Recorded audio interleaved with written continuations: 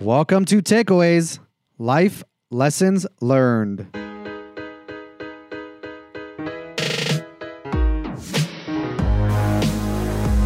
I'm your host, Hayam Mizrahi. Join me as I explore my takeaways from the people who have influenced me the most.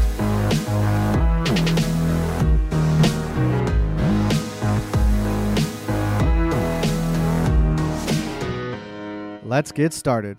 So my guest today is Michael Saltman, Michael A. Saltman. Right. You're the founder and president of the Vista Group, which develops and manages office, retail, industrial, and housing projects, not just here in Nevada, also in California, Florida, and Utah. Anywhere else other than those four? That's it. All right. Four. I got a project in Scotland as well. Do you really? I do. All right, I'll ask you about Scotland. But you grew up in Flint. Let me just make a note here. Scotland. Flint, Michigan. You have a BA from Michigan State, a Juris Doctorate from Wayne State Law School. So a Michigander through and through. Yes, sir. You've been practicing attorney in England and Switzerland, and you've had meaningful involvement in so many organizations. I'm just going to list a few. I'm going to miss some, but UNLV Foundation, YPO Gold, Nevada School of Arts, Counsel for a Better Nevada, Nevada Institute of Contemporary Arts, Springs Preserve Foundation, Las Vegas Technology Center, and the UMC Board of Governors. And I know there's probably a handful of others I'm sure there are. That I didn't mention. Formerly UMC Board of Governors. I'm formerly on the board. Okay. One of the founding members, yes. And you co-founded the Nevada Innovation Center, Correct. as well as with your wife, co-founded the UNLV Boyd School of Law Saltman Center for Conflict Resolution, which we're definitely going to talk about that more. With everything that's happening in Israel and Gaza right now, I'm curious how that plays in the whole world. In the whole world. Good. I want to elaborate more on that one. So you're a car racer, a runner, a visionary, a world traveler, and a mensch. Did I miss anything? You got it all. The mensch right. part's up to you. That's an interpretation. No, I have it on good authority that you are a mensch in the community. Okay. So I'll push pause there on the intro. What is a mensch? A mensch is a Yiddish word, which I would probably say combines both a gentleman, philanthropist, and just an all-around good person. Thank you. Flattering. Thank you. Okay. So I'll pause there and say officially welcome to the Takeaways podcast, Michael Saltman. Thank you, Chaim. Nice to be here today. So those are my words. Tell me in your own words, who are you and what do you do? Well, I am from Flint, Michigan, which was then, when I was there in the 40s and 50s, it was a thriving metropolis with lots of General Motors activity and successful programs. And then I left and went to Michigan State, as you said. Graduated there in 1964. Went to the Wayne State Law School. Actually left Michigan State and went to California. Got a really great job in Los Angeles. And I was making more money than I ever thought I would make. And my mother called me one day and she said, "Aren't you going to go to law school?" And I said, "Well, maybe I should." So I got back in my car and I drove back to Detroit. I drove back to Michigan. I went to U of M and they wouldn't let me in because I was too late to apply. So I drove down to Detroit, Michigan. I went to Wayne State Law School. I walked into the admissions office. I met the dean in the office just by coincidence.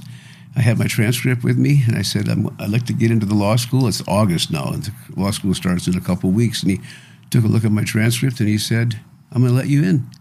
So I got into the law school. Just like that.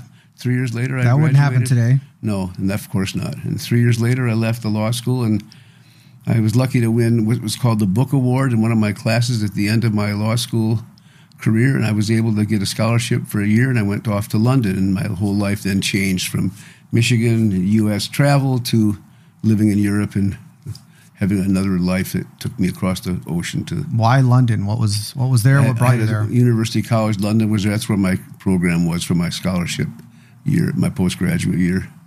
And I was there for like 6 months or so in that program. I wasn't loving it. I was in an aerospace program with one of the top leading professors in that world, and he and I didn't get along very well. And by then I was already a lawyer. I was admitted to the bar, and he was just dictating. He wasn't exchanging in conversation with me and my fellow students. So I decided to leave, and I put an ad in the Financial Times saying something really trite like, "Young lawyer seeks interesting international challenge." And I left for a little cheap trip to Mallorca with my then wife, and I came back to London, and lo and behold, I opened up a post office box, and there were numerous letters asking to have a discussion regarding a possible job. And the reason for that wasn't me, is American lawyers were then in demand in Europe, because the whole mutual fund financial services world went from the U.S. to Europe, and London was the home of that process in the European segment. So I got a job in London working at an international life insurance company, part of the Investors Overseas Services Syndicate, and there I was in London working as a lawyer and learning my way around the European world. Terrific. And how did you get to Vegas from there? That's a great story. Did you move around? Yeah, I went from London to Geneva to work in Geneva for a while. In fact, in Geneva, in 1968, I had my first business trip to Greece, and my second business trip was to Israel, working on a project in Israel. That's a whole other story. Come back to that maybe later. Then I went back to London. I met my then wife, Sonia, in London. And we then moved to Munich together.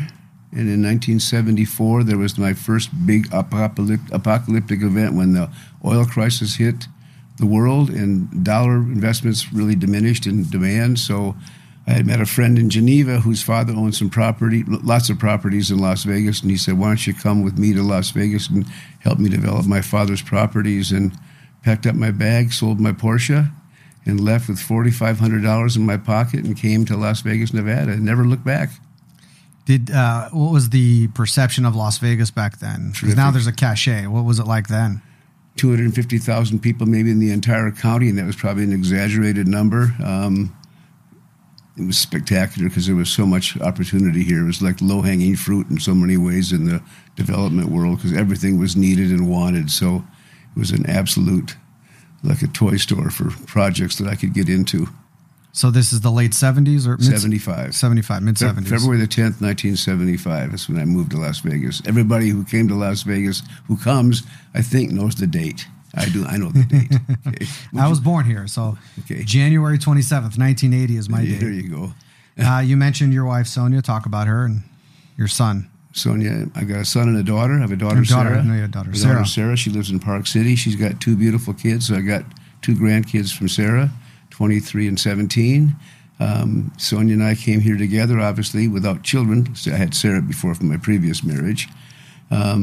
Sonia is fluent in German. I met Sonia in a business in London when she was a translator. So she was born in Austria, fluent in Austrian, fluent in German, obviously fluent in English, and she was a translator. So when she came to Las Vegas, she applied to UNLV, to the German department. She'd probably be a little bit embarrassed to hear me talk about this, but she went to the German department, and she was maybe head and shoulders above most people in the German department. Very well read, very literate, very articulate, and that lasted for a short period of time, even though she made lots of friends in that German department world. And she applied to the psychology department. She became a marriage and family therapist, and she had a real nice, successful career as an MFT, having a private practice in Las Vegas. And you've been well adjusted ever since. I'm her sole client. I'm not her sole client. I mentioned before, my wife is also an MFT, exactly. So that's the joke, because I'm very well adjusted. Yeah, there you go. She takes good care of me, and takes excellent care of my family. And then David came along in 1980, and so then that was a joy for us too. That's a gift, and you know David, of course. Mm-hmm. So then we've had a wonderful life together. He's got 2 beautiful kids, Alexander, 14, and his daughter, be 15 pretty soon. His daughter Jamie, who's now 10. Wonderful kids and a wonderful family. His wife also is a psychologist, Christina, and they moved. They came to work here. He came to work for me here. He went to school here, of course.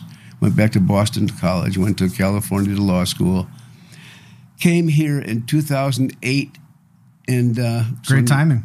He came to work for me in August of 2008. August. Mm-hmm. The town was booming. I'd been selling off assets at record prices, and then September came along, and the market completely cratered, and David, for the next X number of years, working for his dad, is my in-house attorney, trial by fire. He did an amazing job of managing all the distress of that period of time from 08 to like 15, 16. And then he came to me, I don't know, maybe 3 or 4 years ago, and said he had an opportunity in Boston to go back to work. And what did I think of that idea? I thought that was a great idea for him. So off he and his family went to Boston. They live in Brookline, and he's having a wonderful career now. He's running a company in Boston called Lease Pilot, which is a leasing technology real estate venture, and he's in tall cotton, as we say. He's doing great. The whole family's doing great. So all my kids and family are all doing really well, which is a knock on wood, real blessing. That's great to hear. So you talked about your friend said, "Hey, come to Vegas, and there's some property there."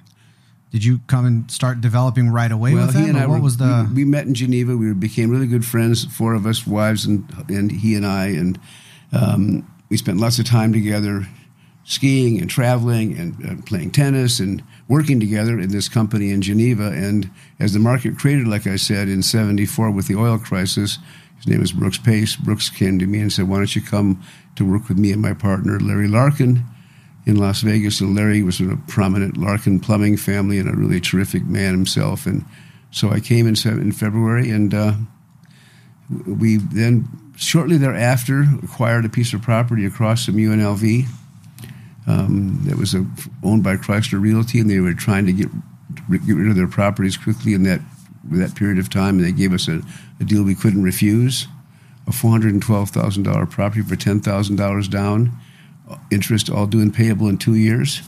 Pretty good opportunity, I would say. Wow.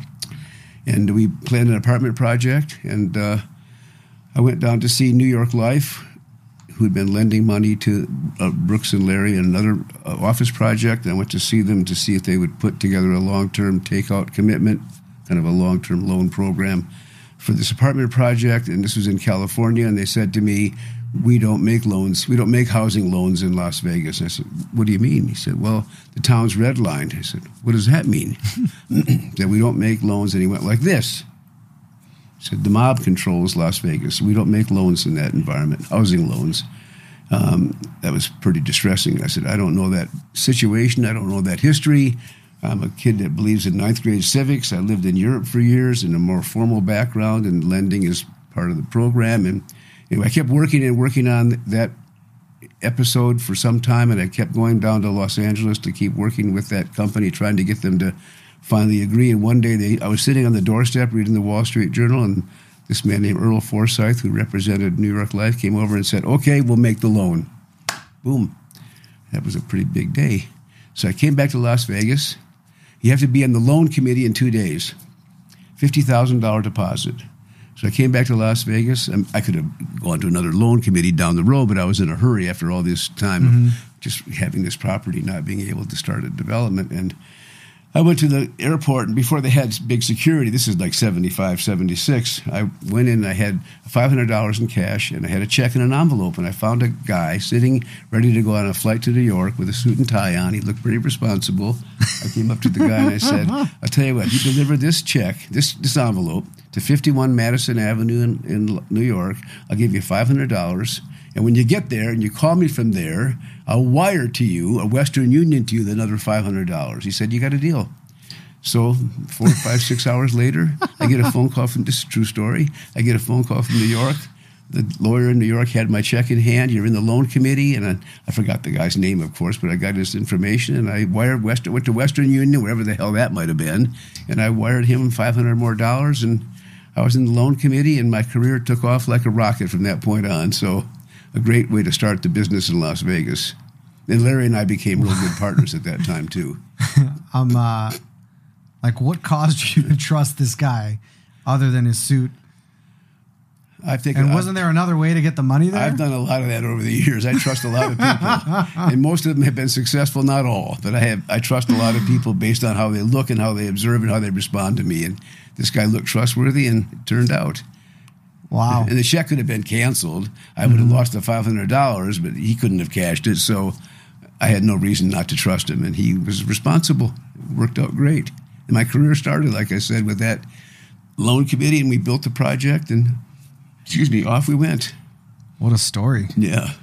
So I understand at some point I mentioned you became a car racer, got into car racing. That was much, much later. Okay. Yeah. Let's talk about that, though. I'm curious. So how does that happen, and what did you race? I had a Porsche, and my brother and I were doing this together. My brother was in the car business and loved racing, and so I took my Porsche down to Arizona for the so-called Copper State 1000 race, and that's a 1,000-mile race in Arizona on open roads.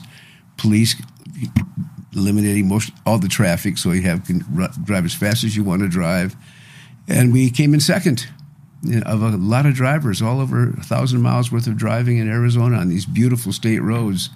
And I came back and thought, this is a lot of fun, exciting. So I went to my friend Carl Young, who was then the Porsche guru in Las Vegas, and had him convert that vehicle, that early 356, into a race car. I took it to Buttonwillow, California, and raced in my first vintage auto racing event. Came in 6th or 7th. That was a pretty good start for me, and never won a race, by the way, but always was kind of... There's still time. Tried to be competitive. I'm done now. And then I came back and built an early 911, and we started racing all over the West. Phoenix, L.A., San Francisco, Las Vegas, wherever there was a racetrack. We raced for 5 or 6 years and had a really terrific time. Always Porsche? Always a Porsche. Why Porsche? Always Porsche. I just love Porsches. How did that start? Okay, that's a good question, because when I was working in London for this company called Shareholders Capital Corporation. In 1970-71, they had an operation also in Munich, Germany, and they came to me one day and said, we want to fold up our 2 offices together. We're going to fold up London into Munich and not Munich into London. I thought, I don't want to leave London. I'm loving London. It's such an amazing environment here in that 60s and early 70s. And he said, well, Munich's the place, and we want you to run it for us. And so I said, I'll do it, but I'm going to go buy a Porsche when I get there. So I moved to Munich, and the first thing I did was buy a used Porsche, just because I always loved Porsches, and that got me started in the Porsche world. I've had them ever since. And that was a really great experience. And I loved Munich. I had a wonderful time in Munich. Amazing city, very liberal city. The Olympics were coming, so they were rebuilding the 72 Olympics game, which was a critical event. That's when the whole first big terrorist activity happened in Munich. But before that was going on, obviously, I was learning to live and really enjoy Munich, Germany. So Sonia and I moved into Munich, and life went on from there. Great time. You know, it's not often you meet someone that has had careers in so many different geographies. Right. And I'm curious, like, over your career here, how have those experiences in London and Munich, I think you mentioned Geneva. Right. How has that, like, informed how you do business here or have done business here? That's a really great question. I think I learned how to adjust to different environments, different people. People are all the same, basically, around the world, but everybody's got a little different nuance. Languages are different. Obviously, there are some different traits on regional basis and different environments, but I learned how to just kind of adjust to different environments, and I really learned to really enjoy that part of it, because I would travel a lot while I was in Europe as well, to Panama, to Curacao, to Greece, to Israel, to Holland, to wherever there was business for me, Italy. I was involved with different people at all these different places, and it really helped me here to kind of just adjust to my setting here as well. And so I love people. I get along well with people in almost every environment, so that was a really, really amazing experience for me. And to this day, it still resonates. And when I tell young people that ask me about what they should do in their life, I'm saying, get a solid education, as essential. Travel is really a big part of my program. And for people to travel, you get a chance to learn other parts of the world and these nuances that we're talking about. And taking good care of people on the way up and on the way down, both ways, so you always have good relationships with people, no matter what their status and their lifestyle might be.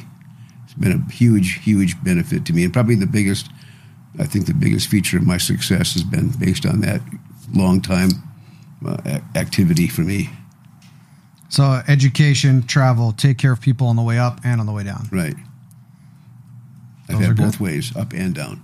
Up and down. Yeah.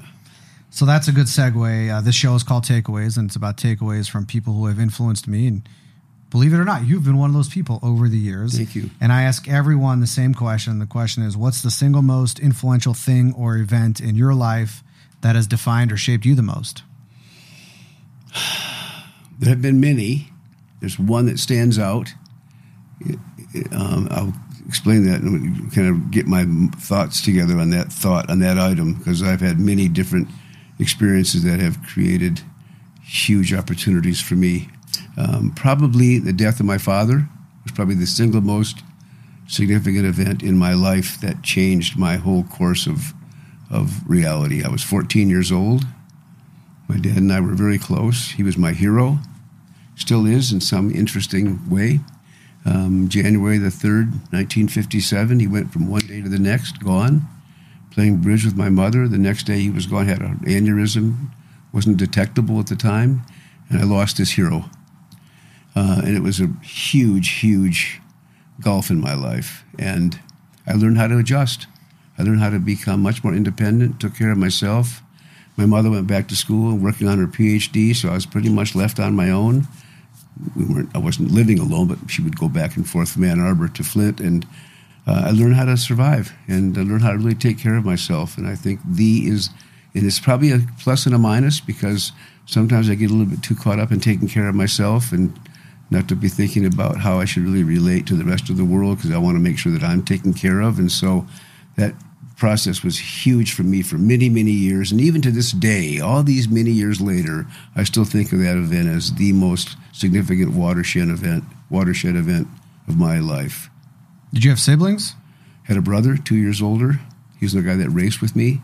Oh, that's right. You said brother. That's right. And I had mother, very creative, educated mother, and a big family around. But I was basically on my own. And I still feel, to many ways, I'm on my own. I've got an incredible wife, and I've got great kids and great friends. But I live in my head a lot, too. And probably some of that comes out of that loss of my dad when I was just a young teenage 14-year-old kid who'd caddied for me that year before. And that fall event, like in November, a cold event, he caddied for me in a golf tournament. And he stopped up the 9th hole and went home. And later I found out that he thought he had some kind of a heart palpitation going on. I didn't know that until he was gone. But it was kind of distressing to have him leave at the 9th hole. And then, of course, a couple months later, whatever was going on with that aneurysm, he was gone. And I still think about that as a significant event. Yeah. Do you know if your brother had the same sort of response that you did, as far as the independence? I'm sure he did, because he was obviously we were really close in knit family, but we never talked about it. Jeff and I his name was Jeff Saltman. We never really talked about it. I was too young to talk about it, 14 years old.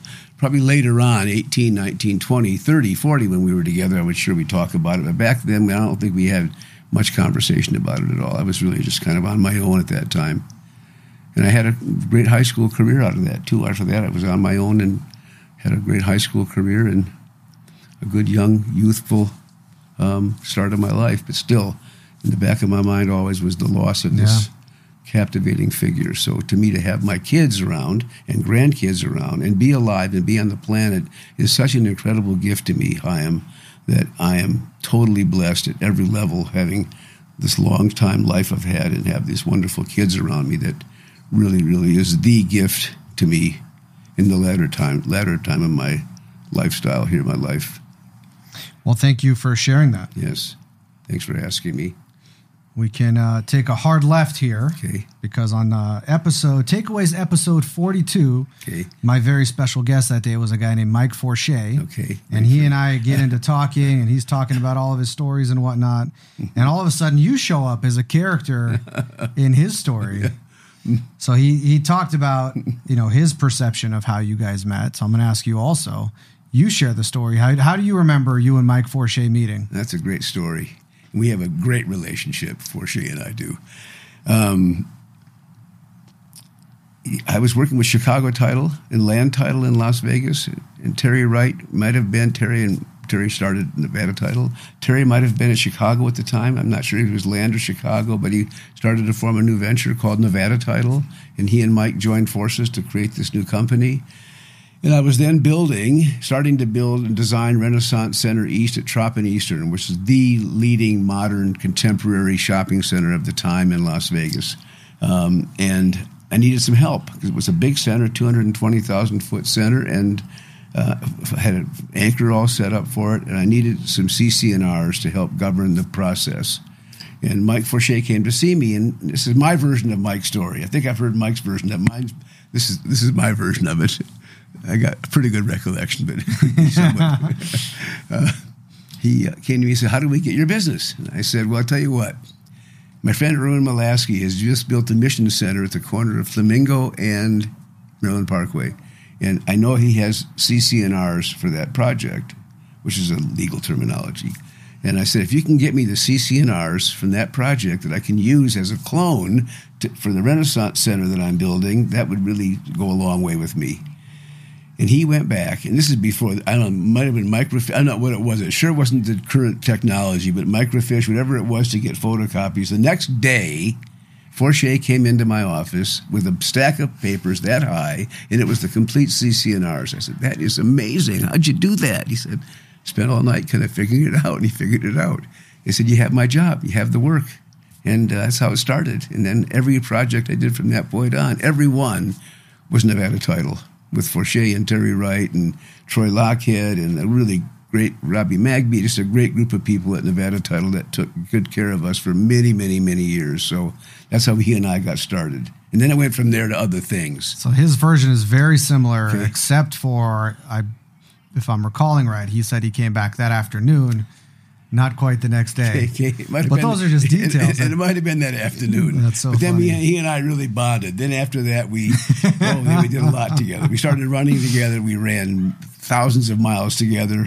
I'd run with Forche, and he's got such a great bunch of stories from his background. We'd be 10 miles out of town. He started telling me stories that make me laugh so hard. I used to have a hard time continuing the run, but we ran, and then we ran other marathons together and played golf together. And then I, much later down the road, I forgot what year it was. Oh, boy, that would have been maybe 1990, 91.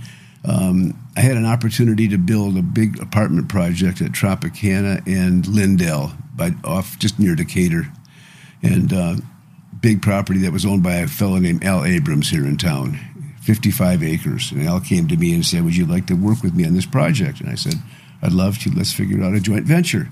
So we figured out a joint venture for the first phase, and I hired Mike. I asked Mike to come and work for me, actually, as the project manager. So he led the way for me. Mike brought me the entire team, brought me the architect, the contractors, and a whole range of government entitlement potential activity. And he ran that project for me very successfully, phase one.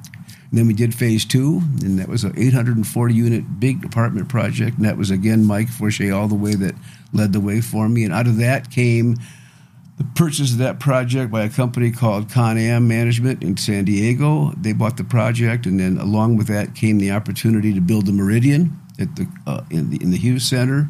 And you did that too, the Meridian? So I did the Meridian, and Mike helped me. Mike was my project manager on the Meridian. Mm-hmm. He ran that project for us. That was also a successful project, still is today, one of the better leading, city center kind of multifamily projects, now a condominium project. And then after that project, we then went to Florida, and Mike also was my project manager there and built a big project for me in Palm Beach Gardens, Florida, called Miraflores. And both those projects, by the way, Meridian and Miraflores, the same year, I believe, won the Site Plan of the Year award for their use of the land. And those are two really successful I have to projects. change your bio to award-winning developer. Yeah, we had a couple of those. I've won a bunch of those awards over the years. Yeah, Renaissance Office Park was one of the Golden Globe Awards as well, but that's not the reason for those projects. I just wanted to do the best I could do under the best of circumstances and try to bring the best possible assets to the community wherever we worked. So those were great projects, and Forche played a big role in that. And to this day, we're still good friends. And then down the road, when I was trying to generate capital to do more projects, I asked Mike if he was single, to go to Morocco, to Monte Carlo, and try to scout up some possible investments, because we had some relationships with different people in Europe, mostly in Italy. And Mike went to Morocco for me. And one day, Sonia and I drove down from Munich to Morocco. Great Forche story, man. And Forche's... Everybody loves Forche. He knows everybody in town. Everybody loves him. Both ways. It's a two-way street with Forche. What he says, you can take it to the bank. So I'm in Morocco. I'm in Monte Carlo, and looking around, I see a guy walking down the street with a full-on leather gear, leather pants, leather jacket, leather vest, Forche, and people yelling out, Forche, Forche, on the street. Como va tu, Forche? Como va tu? And he waved to everybody, because he knew them all, man. So that's my great Forche story of Monte Carlo. I wonder if he has a picture of him with that outfit on still. He's probably got, there probably some pictures of him around someplace. Yeah. You know, you brought up Renaissance a bunch, and I did have it on here because I wanted to talk with you about it. Before we get into that, though, I want to go back to earlier you talked about business trip to Greece and Israel, right, which was significant. So I wrote it down to circle back to. Okay, sure. My first business trip was from London to Greece. My first business trip was I got hired in this company, this life insurance company, and within a matter of days, I'm one of the assistant general counsels in this company. The general counsel came to me and said, we are negotiating a reinsurance treaty in Holland with a Dutch insurance company. We want you to go represent us in Holland for this reinsurance treaty discussion. I thought to myself, I don't even know what a reinsurance treaty is. So I went that weekend. Can't Google it at that time either, can you? No, I went down to the law library. I turned that guy off. I went down to the law library in London and I researched reinsurance. So I got a little basic understanding of what reinsurance was. And off I went to Holland and I played a role with this company. Didn't play much of a role, but at least I was there representing this company's interest in this reinsurance. And it worked out great. I had people around me that were really sophisticated in the insurance world. And I was the lawyer, so I was kind of just helping the conversation go. And again, I learned how to just talk to people without knowing necessarily the substance of what I was even discussing, just learning as I went. You know, totally a de novo kind of experience for me. But that was my first trip. What is reinsurance before you move on from this? What is reinsurance? It's just it's taking the liability from an insurance policy and passing it on to another level. So you can reduce your exposure by having other companies behind you kind of carry the insurance that you've written on the face. You want to be able to have it off. Like same thing in sports betting, by the way. You want to be able to have it off to somebody else that takes some of the risk with you.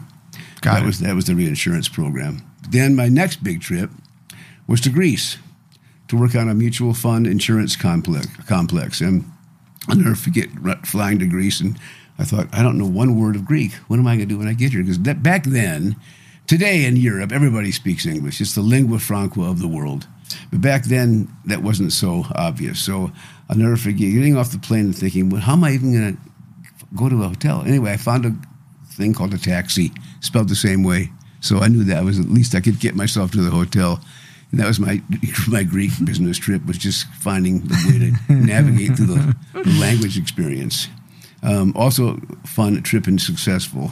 I did many trips for this company, by the way. I went to Panama and Curacao and Luxembourg, where there were all these different tax havens, and that's part of this European style of business, was to find the best possible legal tax havens for business. So I started to learn quickly as I was going through the process.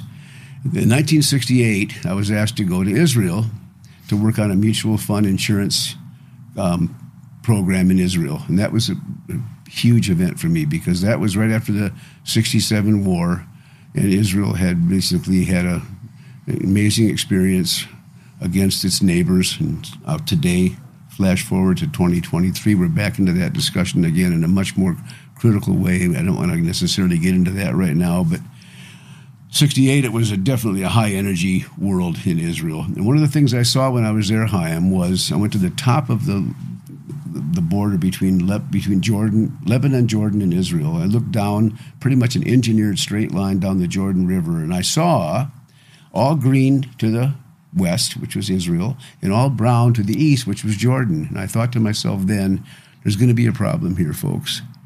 There's going to be resentment and jealousy and anger from the neighbors, because what Israel did what the Israelis did when they came from the Middle East and from North Africa, because most of Israel is basically from Iraq and Iran, Middle Eastern. Half the countries, I'm sure you know this, is from the Middle East and North Africa. The other half comes from all over the world.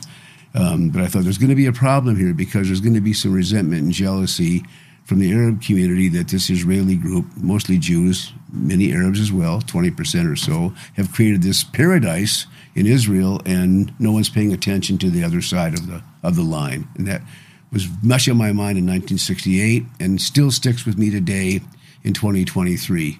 Because what Israel's done in that country, and I go there quite often on business, is stunning what's happened in that country. And there needed to be, and still needs to be, significant cooperation between the right-thinking people in the Arab community and the right-thinking people. I don't mean the right and left in terms of political. I mean the people that are thinking correctly about the future. Mm-hmm. There needs to be much more of an alliance of people that really care about each other and their families and their children, and they want to be able to have successful lives and have health and wealth, and that could happen if people can find a way to get along. But that's the challenge of today and down the road now.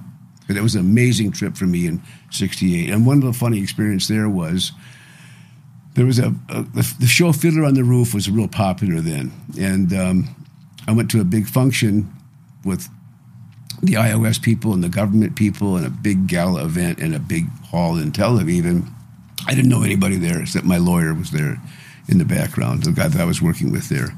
But Topol, T-O-P-O-L, Topol was the star of Fiddler on the Roof. And pretty much everybody's walking from the reception area into the dining room, and I'm by myself way on one side of the room, and the other side of the room is this Topol guy. And he yells out to me in that booming voice of his, "What are you doing over there?" And I said, "Well, I don't know anybody here." He, "Come over here with me," he said. So put his arm around me and took me and had dinner with me that night. So it was a way to get myself into the Topol Israeli community. Fun. What a nice guy to reach out to you like that. Totally, exactly, yeah. Well, thanks for circling back on that. Sure. Let's go into the takeaways portion of this, and there's plenty here that we can get into. So Renaissance office on Eastern and Tropicana. So I started interacting with this property probably in high school. I'm trying to think. I was very involved in the organizations that the Jewish Federation sponsored, like BBYO and whatnot. And I don't know what time they became a tenant there. I don't know if you remember, if you're still on the property or not. I don't remember the time. I know you became the Federation was a tenant. I was on the Federation board, unrelated to that activity, and the Federation took a space in that office park. I know that. I don't know the dates though, but I don't either. But that's 80s, 90s. So how I, as a born and raised here in Las Vegas, come to interact with this property is that was one of the ways. So you developed this in 1981. No, 79. I started the development. Okay, that's an interesting story for you because 79. I was doing some apartment. I had a previous career doing apartment projects in some small centers, and I met an architect from Orange, city of Orange in California, named Bill Bigelow. And Bill was a real creative, modern thinking, contemporary, smart architect, and he helped me develop some really cool, modern, kind of contemporary looks. And we designed Renaissance East Shopping Center. And that was LPA and Bill Bigelow that helped me put that together. And so sometime in 79, we're well underway with the project. Anchor tenant in place. Skaggs Alpha Beta was my anchor tenant, and I had all kinds of tenants. Read More Bookstore, I had Sneakers Restaurant, I had great full house. And I don't remember the date. Paul Volcker would have remembered the date because he set the stage. Sometime in 79, we're in the middle of this development. The interest rates went from 9%, then the rate of choice, to 22% from one day to the next, with the huge inflation going on in the U.S. and the Fed's interest in cutting inflation radically. So it ratcheted up real quickly. So from 9% to 9 to 22 to 22. Unbelievable. And I was banking with Crocker Bank in L.A. and San Francisco. That was the lender on the project. And they came to me and they said, we're sorry, we can't help this. This is the rate of choice now. So you're going to go from your construction loan goes from 9% to 22%. And that was devastating. And Larry Larkin and I had acquired a property a couple of years before that and sold it to Pardee Homes for a pretty hefty number. My first real big transaction here on a land sale. And we had all that cash in the bank, and all that cash and everything else we could generate went to paying that huge new construction interest bogey on our backs. So it was a huge challenge. We finished the project. Very successful. I ended up having Sneakers. Remember Sneakers Restaurant there? I don't. Sneakers was like the hot burger joint in town for years, where the rebels would come and play Papa Shot against the guys that ran the restaurant, and the guys that ran the restaurant would beat the rebel basketball team in Papa Shot. That was a fun thing to watch. That project was a big success, and I ended up selling it to down the road. Larry and I sold that to Balcor in Chicago. I think that was the company that bought it. And Balcor, there was a fellow named Rex Lewis that represented Balcor, and Rex ended up coming to work for me.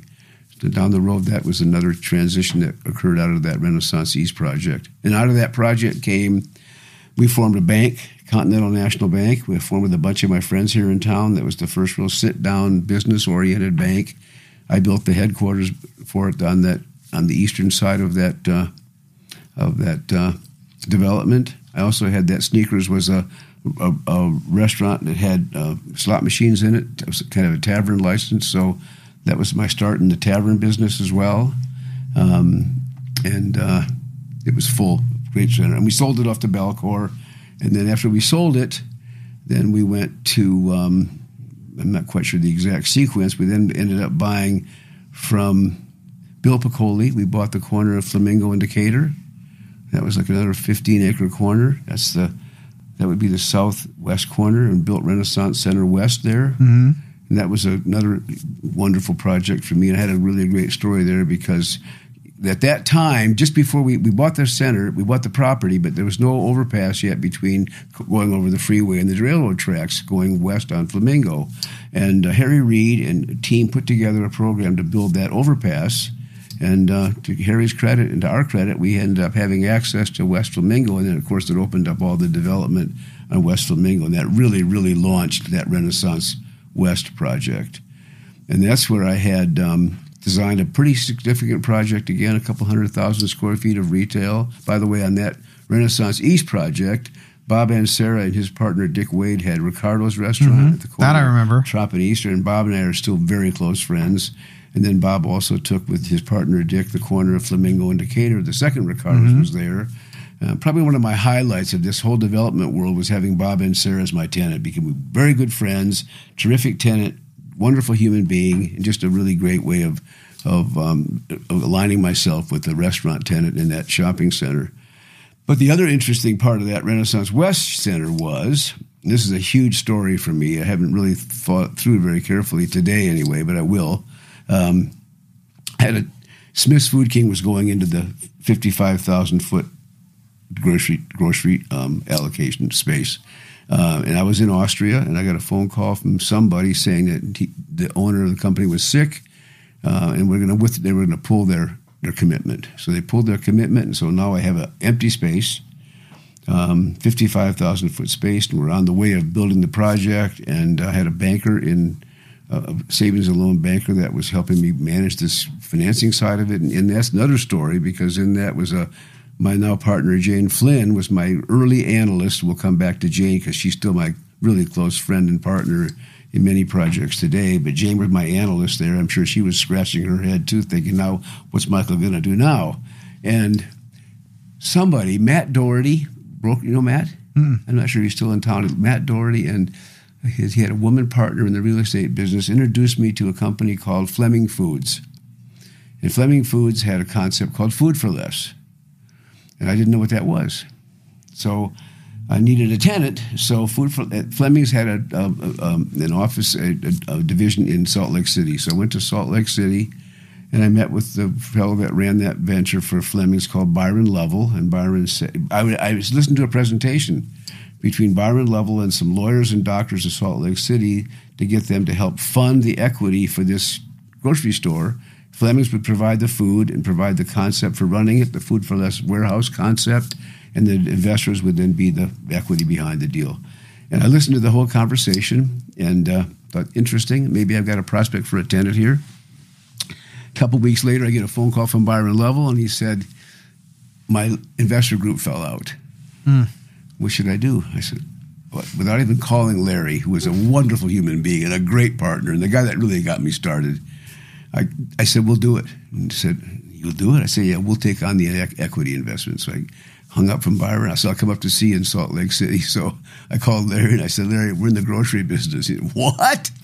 So you took on the equity investment in the operation of this grocery business, and I imagine you did that just from hearing the conversation and the merits of what you thought the business would do, not to get them to be a tenant in the shopping center. Totally to get the tenant. I needed a tenant. I needed a tenant. And the interesting irony is, that's risky. And during the Depression, my grandmother had a 8,000 square foot grocery store in Bay City, Michigan. I'm sure she gave food away during the Depression. I don't know if she made any money, but I'm sure she was rolling over in her grave to think now her grandson's going into a 55,000 square foot grocery store only because he needs a tenant. And Fleming's ran it. And Fleming's put the group together to run the store, kind of. But we ended up doing a backup plan later, once I learned how to run a little bit of the business. But I'm a real estate developer, lawyer, not with a grandmother in groceries, but that's about all I knew. It's in your blood, I guess. It's in my blood. In my blood was taking advantage of opportunities. That's my blood. Mm-hmm. And this is one that I thought, I'm going to take a good chance at this one. So we built a Food for Less. I went back to Salt Lake City, and he wasn't sure I really wanted to do it. So he put me in the banana room to have this negotiation. And the banana room is probably 30 below zero, freezing. And he's talking to me real fast about this Food for Less concept, and I'm agreeing to everything he said. So came out of the banana room, signed the deal, off I went back to Las Vegas, and we built the grocery store. And I got into it. We hired a team to kind of manage our side of it to make sure that the Fleming's guys were running the project appropriately. We could just do a shadow work on their financial aspects of it. And I got to know Lou Falley. And Lou Falley from Topeka, Kansas, who originated the concept of Food for Less, was called Falley's Food for Less. He had licensed this to Fleming Companies, which was then the largest food wholesaler in the country, based in either Tulsa or Oklahoma City. Where was the rodeo before it came here? Oklahoma City? Yeah. He and I became good friends. He thought I reminded him of somebody he knew in his background. Older guy, and he would come back and forth come to Las Vegas and see me. He was a crazy golfer. This is an unusual guy in a grocery. He would close his grocery business on Wednesdays to play golf. Nobody does that in the grocery business, but Lou did that. So he and I would play golf together. And he'd come out to see me, and he'd show me how to work the whole wall of values and Food for Less and the concept of bagging your own groceries and stripped down tenant improvements. And he became good friends with me, and we became really pals. I'm a younger guy, he's an older guy, and he adopted me and I adopted him. One of those, loss of my father, created all these older guys that became like connected to me over the years, and he was one of them. Not a father, but a father figure sort of a fellow. Great, great guy. And we ran the business, and the business opened up the doors. It was hugely successful.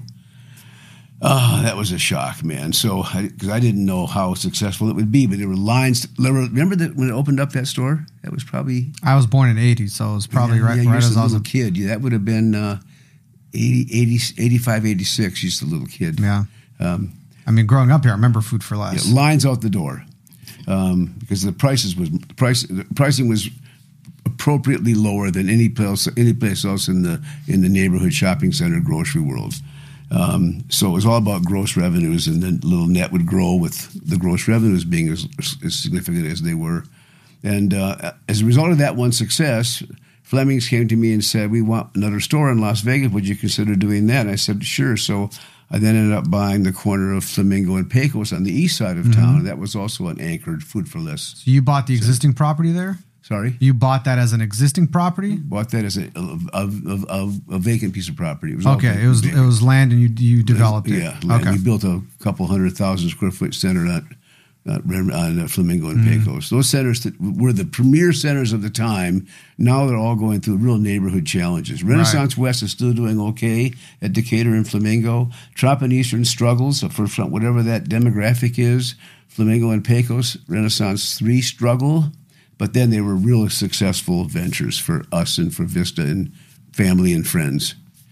And then the Flemings came to me and said, "We'd like you to do one more. Would you consider going to Provo, Utah to do a Food for Less store in Provo, Utah?" So I said, "Sure, I'll consider that." So I went to Provo, Utah, and I met a really great young guy named Rich Hawes, who was a developer. And we went to Provo and another piece of property that was vacant, and we built a Food for Less there and built a big center there called Plumtree Shopping Center, and Rich and I were off and running. I had 3 Food for Lesses and 3 centers that were anchored by Food for Lesses, and they were all doing extremely well.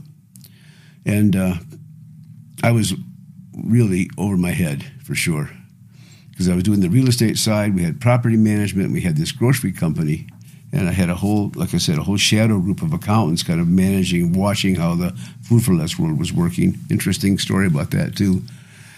I had a manager, I'm not going to mention his name, but a Food for Less manager in Las Vegas and the first store at Flamingo in Decatur. And whatever our prices were, I'm just going to make up a number, 29 cents for a can of corn would have been a price that would have been competitive with a 32-cent can of corn at Smith's or Albertsons.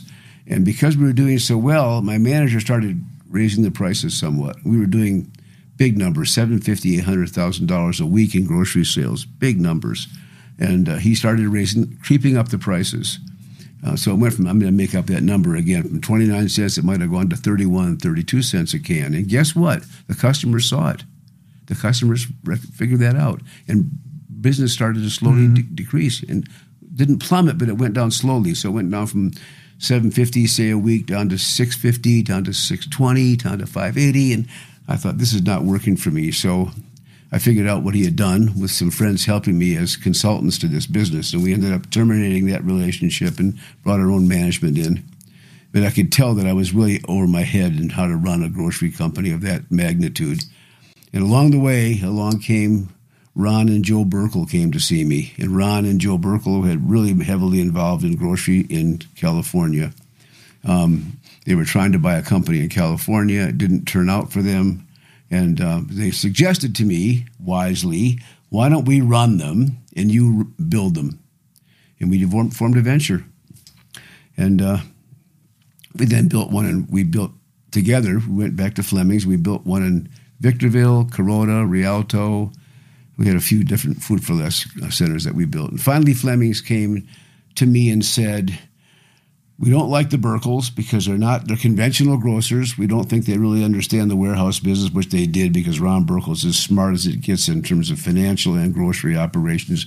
Nobody better in the world than Ron Burkle in that analysis and that venture. He'd been doing that with his dad since he was a young kid and really knew it well. And he's a hugely successful guy now in the world of all those things he does, like in the show business world and entertainment world and producing and film. But he was absolute magnificent when it came to the grocery world. And so we had a venture started. And so we sat down together and figured out, let's maybe consider how to maybe buy the company. So I went back to Topeka to meet with Lou and to talk about buying the company, because Ron and I had a plan how much we could pay. We did the analysis and figured out what we could offer in a purchase. And then Lou said, "Come with me to Harlingen, Texas." So we drove down or flew down to where his winter home was in Harlingen, Texas, and we're playing golf on his golf course. And we got down to like the fourth or fifth hole right by his home, and he said, "Mike, what are you doing here?" I said, "Lou, Ron and I would like to buy your company." He said, "Oh, Mike," he said, "people have been trying to buy my company for 40 years. Sam Walton's trying to buy my company. This guy's trying to buy my company, and I don't want to sell. But let me go inside." So he left the golf course. He went inside his home. I sit down on a bench. There's no phones to refer to. I'm just looking at the golf course, probably chipping a little bit, waiting for Lou to come out, thinking he's going to kick me out of this town and tell me to go back home to Las Vegas. And he came outside with a big manila envelope, and on it were 50 or 60 points he'd written down and handwritten what he wanted if he were to sell the company. And I went down every point with him, even to the bottom line, which is the price. I said, "We agree on every point." He said, "You do?" I said, "We agree on every point." So we had an acquisition underway. So Ron and I went back to Topeka and met with Lou in Topeka, and Lou then called Fleming's. Fleming's had been trying to buy it. Sam Walton had 18 Food for Less stores in Arkansas, based in Bentonville. So he already had the Food for Less concept underway. And he had a fellow named Sam Phillips, might have been his name, that might have been related to Sam somehow. I'm not quite sure what the relationship was, but Sam was running these grocery stores real successfully. Lou called Fleming Companies, the Dick Harrison, chairman of the board, and Dean Waries, pretty sure it was Oklahoma City. And he said, "Fly your plane up here, pick me up. I want to come down and talk to you." So they flew their plane up.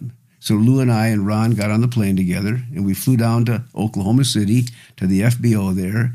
And up comes a limo with Dean Waries, president, and Dick Harrison, chairman of the board, to meet their honored guest, Lou Falley. And along comes Mike Saltman and Ron Burkle. And they looked quizzically, what are you two doing here? And Lou said, "Don't say anything." So we got in the car and drove to their headquarters. Beautiful, big. This was the food wholesaler in the country, maybe the world at the time. I'm not sure what even happened to Fleming's over the year. But then in 86, 87, they were the premier provider of wholesale food. And we went to their boardroom, and they looked real quizzical. Dean and Dick, what are Mike and Ron doing here? Because they knew me, of course, from my 3 stores that I had and 4 or 5 that we developed when Ron and I were together. And they said, and Lou said, fellas, I've decided to sell my company to Mike and Ron. And they said, what? Probably didn't say it quite like that. But their eyes, their faces, their jaws dropped. And we ended up buying the company. And then we negotiated a new licensing agreement with Fleming's, and we ended up having Food for Less. And so that food, and then went back to Topeka, and Ron's dad, Joe, was a really, really successful grocer, really tough and smart, and just a great human being. And he ran our business. He ran the Fally's business for us in Topeka.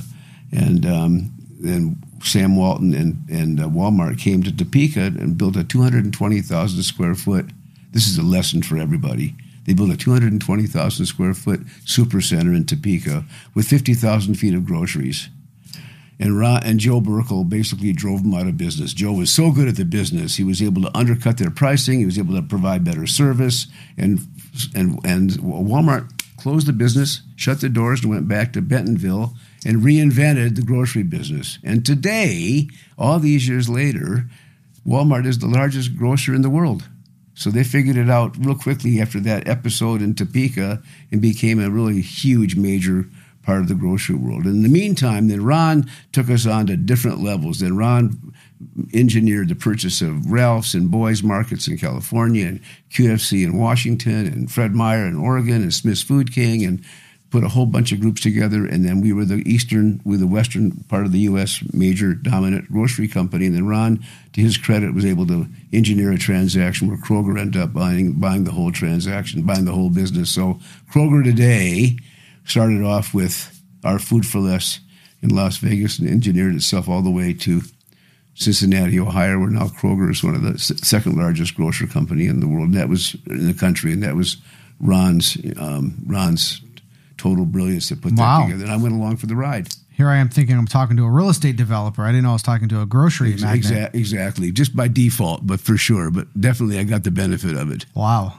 The risk paid off, I guess. Totally, yeah. So Lou wrote down 50 items. Yes. And you said yes to all of them. Every one of them. Why didn't you try to negotiate? They were all. I knew what they. It was like, I want a job for my son. I want a country club membership. I want you to help support Washburn University, which is his Topeka University. All these little. I want my wife to have this position. He had a whole lot of family issues in there, and each one of them were easily identifiable and achievable. So it didn't become a negotiation. It was more of a acceptance, and the pricing was the right pricing for us. And that was really the key to the transaction. So there's two kinds of things happening here, I think. First, the lesson here is it's not always good to negotiate. Negotiating for the sake of negotiating doesn't pay off. Right. Or sometimes doesn't pay off. The other thing, it sounds more like he'd written out a succession plan as opposed to a sale. Right. Like if it was Walton or one of these other parties, maybe it's a different approach that he takes. Right. Is that kind of thinking back? Was that what he was doing? He liked me. He liked us. He knew we were serious. So we had the money to buy the company, and he was ready to. I'm sure he was ready to move on with his life as well. I think that's probably what he was in his mind. He could have gotten more from the Fleming's folks and all that. Yeah, but that was not what he was doing. No, he wanted, and we had such a great relationship that I think he felt that we were for sure sincere and really working hard at it, and we had access to capital, and he went along with it, and we became good friends during and afterwards. It was a really great transaction. You mentioned the whole father figure kind of relationship. Exactly. We played golf one day at the country club, and I think we started this conversation. I said, after Ron and I had some conversation about the acquisition, I was playing golf with Lou in Las Vegas, and I said, I want to come back and see you to talk about something. That's when I ended up going to Topeka, and then the Harlingen, Texas thing all happened as a result of that 13th hole at the Las Vegas Country Club. Yeah. Wow. Great story. Great family. I'm remembering, so my father-in-law, Neville Pockroy, as you know him. Of course, I love your father. I can't remember what it was exactly, but maybe it was a partner of his, maybe longtime partner passed away, and his wife now had whatever it was, the interest to the partnership, and he would have to buy her out or compensate her for it or something to that effect. And you go through the deal terms, and if you're negotiating tough, you present it one way. And I remember him saying, this is something I'm going to go soft on, which put me on my heels for a second. And, everything you learn about negotiating, it's not, you never negotiate like that. It goes soft and give more. And, but it was really to honor the partnership that he had and not something he's going to try to squeeze every last drop out of. I'm not a squeezer. I have an expectation of what I expect in a project in terms of reward and success. And by the way, I never think about money when I'm doing a project ever. I think about how to do the best possible development I can do, put my best foot forward, provide the best opportunity for tenants that have success of their own. And then out of that generation of looking for success of the venture, if you're good at what you do, then the money will follow. It doesn't always, but that's usually my style. I don't ever do a project with the money in my mind, with a reward in my mind. It's out there, but I don't think about it as not my primary goal. And interesting about negotiation also was another one of those similar ones was when I was doing the deal with the Abrams family for the Renaissance Villas project at Trop in Decatur. He wanted me to come down to see his lawyer in L.A., which I did, and his lawyer had points. His lawyer had a whole series of points he wanted for his client, Mr. Abrams, and I didn't agree to any of them, not one. I didn't need to do the deal. I wanted to do it because it looked like a really exciting project, and it's in the middle of nowhere. Nowhere then. The Trop in Decatur was like nowhere. I'll tell you that little sidebar story in a second too. And I didn't agree. I forgot his lawyer's name. Almost had it. Murray something. Anyway, he had like 7 or 8 points on a legal pad. I didn't agree to any one of his points. Whatever they were, I didn't agree with them. Not out of principle. I just didn't agree with the principle, the item of each item. I didn't agree with each item that he was trying to get me to accept. And Al went along with it, and we had a hugely successful project. So sometimes you have to go soft if you have the big picture in mind. But that project, interestingly enough, I had a really great advertising guy named Joe Merica. Remember that name? Before your time. Joe was a really terrific young guy, real bright. And I had him as my advertising agent. And I said, Joe, I got this property we're building called Renaissance Villas. It's going to be a super Cliff Wong architecturally designed, Mike Forshea project managed development for me. I forgot the first phase might have been 300 or 400 units. And I said, what am I going to do? It's out in the middle of nowhere. Trop was probably paved, but nothing else was paved around there. And so Joe came up with an idea, a big sign, and it said,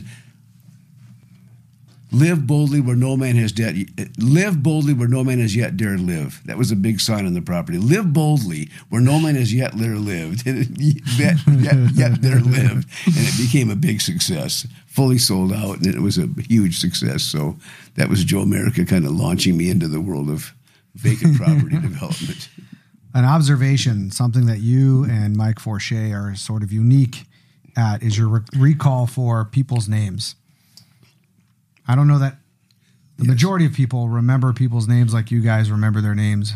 It's part of my life. Yeah, I relate to people well, and I like to think I remember people's names. They remember mine often. Clearly you do. I used to take my daughter Sarah with me to some of my projects early in the morning, and we'd drive around because I'd like to look at my projects in the morning, and I'd pick up paper, and I would do the things that owners should do, which is taking care of their assets. And I would stop in the morning, I would talk to the landscaper and the landscaper's assistant and the guy that was working on mowing, the guy that worked for the landscaper. And Sarah would say to me, Dad, you know all these people? I said, yeah, I talked to all of them because they're all part of our life. They're all helping us in one way or another, and they're all really good people.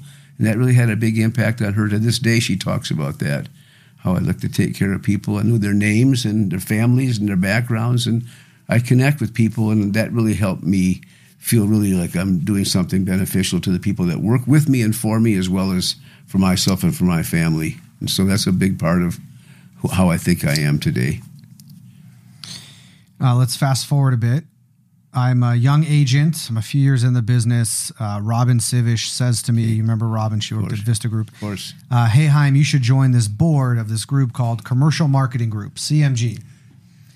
And it's exactly what it sounds. It's a marketing group for real estate agents. This is like, the internet was here now and properties were starting to get advertised online, but there was still this group that met in person to talk about what properties they have, the haves and needs of clients to try to put deals together. So the group met at the Las Vegas Country Club every week. I think it was on every Wednesday morning. And so you join this thing, and then Robin said it'd be good for you to put yourself forward for the board. So I did that. And then, it's like you get on the board and then you do a good job. And then someone says you should consider running for secretary or whatever. And you don't know at the time, but secretary is the first position to president-elect to then president. So you say yes to one thing and all of a sudden it's a 3-4 year commitment. Laddering. Is that what it's called? Yes. Laddering. Yeah. So I didn't know that then, but I experienced it. How old are you now? Now I'm 43. Okay. David's age. David's, yeah. Okay. We were born the same year. Right on. I'm January. What month? June. He's June 11. Okay. Yeah. So he has to respect me as his elder. There you go. Right. So CMG had this thing that they started every year. They would give what they called a visionary award. So they'd pick somebody who had a vision for our community and executed on the vision and created something. So you were up as nominated for this award one year for the work that you were doing for the project that you called Midtown UNLV it was called. But you declined to be honored. Do you remember this? I do. Tell me the story. So you declined because you said, I've not had the vision materialize. So I can't accept a visionary award for a vision that's not yet materialized. But then you said, but what you should do is consider honoring Barbara Mack for the Thomas and Mack's family's contribution for what they have done for UNLV. So I want to ask you your perspective. What did the Thomas and Mack families do for UNLV? First of all, your involvement at UNLV is pretty vast. What is it? What do you think the Thomas and Mack families did there? And also, what was Midtown UNLV and where is that today, if anywhere? What a great story, man. It didn't come to fruition, so I still don't deserve the Visionary Award. What I did was open up the box to talk about the future of that part of the community, because that's been a kind of a forgotten part of the central part of Las Vegas has been forgotten to a large extent. Commercial Center all the way up Maryland Parkway. Got trumped, if you will, by all the projects that circle the community, Summerlin and Green Valley and all the Ritter projects around the community that basically took over the development demand. The center core was left alone. I had been spending time, I got to know Dick Morgan at the Arizona State Law School. Dick became the dean of the UNLV Law School. We became really good friends, still are good friends today.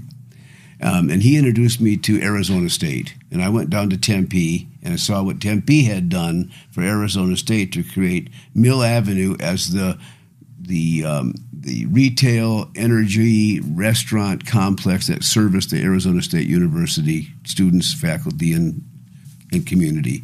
And that really engineered my thought process. And I came back to Las Vegas and thought Maryland Parkway should be in this same discussion. Maryland Parkway needs to be Mill Avenue. The difference, of course, is that Tempe's a small town. Maryland Parkway's in the county, so the county has a much bigger responsibility. Couldn't quite focus on what was happening like Tempe did with Mill Avenue. But Tom Riley, who was county manager, really got behind the idea. Jacob Snow, who was the head of the RTC, really got behind the idea. And Carol Harder, then president, got behind the idea. Speaking of which, Carol Harder passed away recently. Yesterday, I think at UNLV was her celebration of life for Carol Harder. My really great friend passed away, and obviously her life was celebrated in a memorial service yesterday. But she and I became really good friends.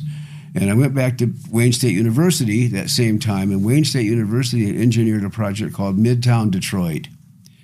So I came back to Carol and I said, let's have a project around UNLV called Downtown Las Vegas. And she said, how about, and I told her about Wayne State University. And she said, how about calling it Midtown? So it was really Carol's name.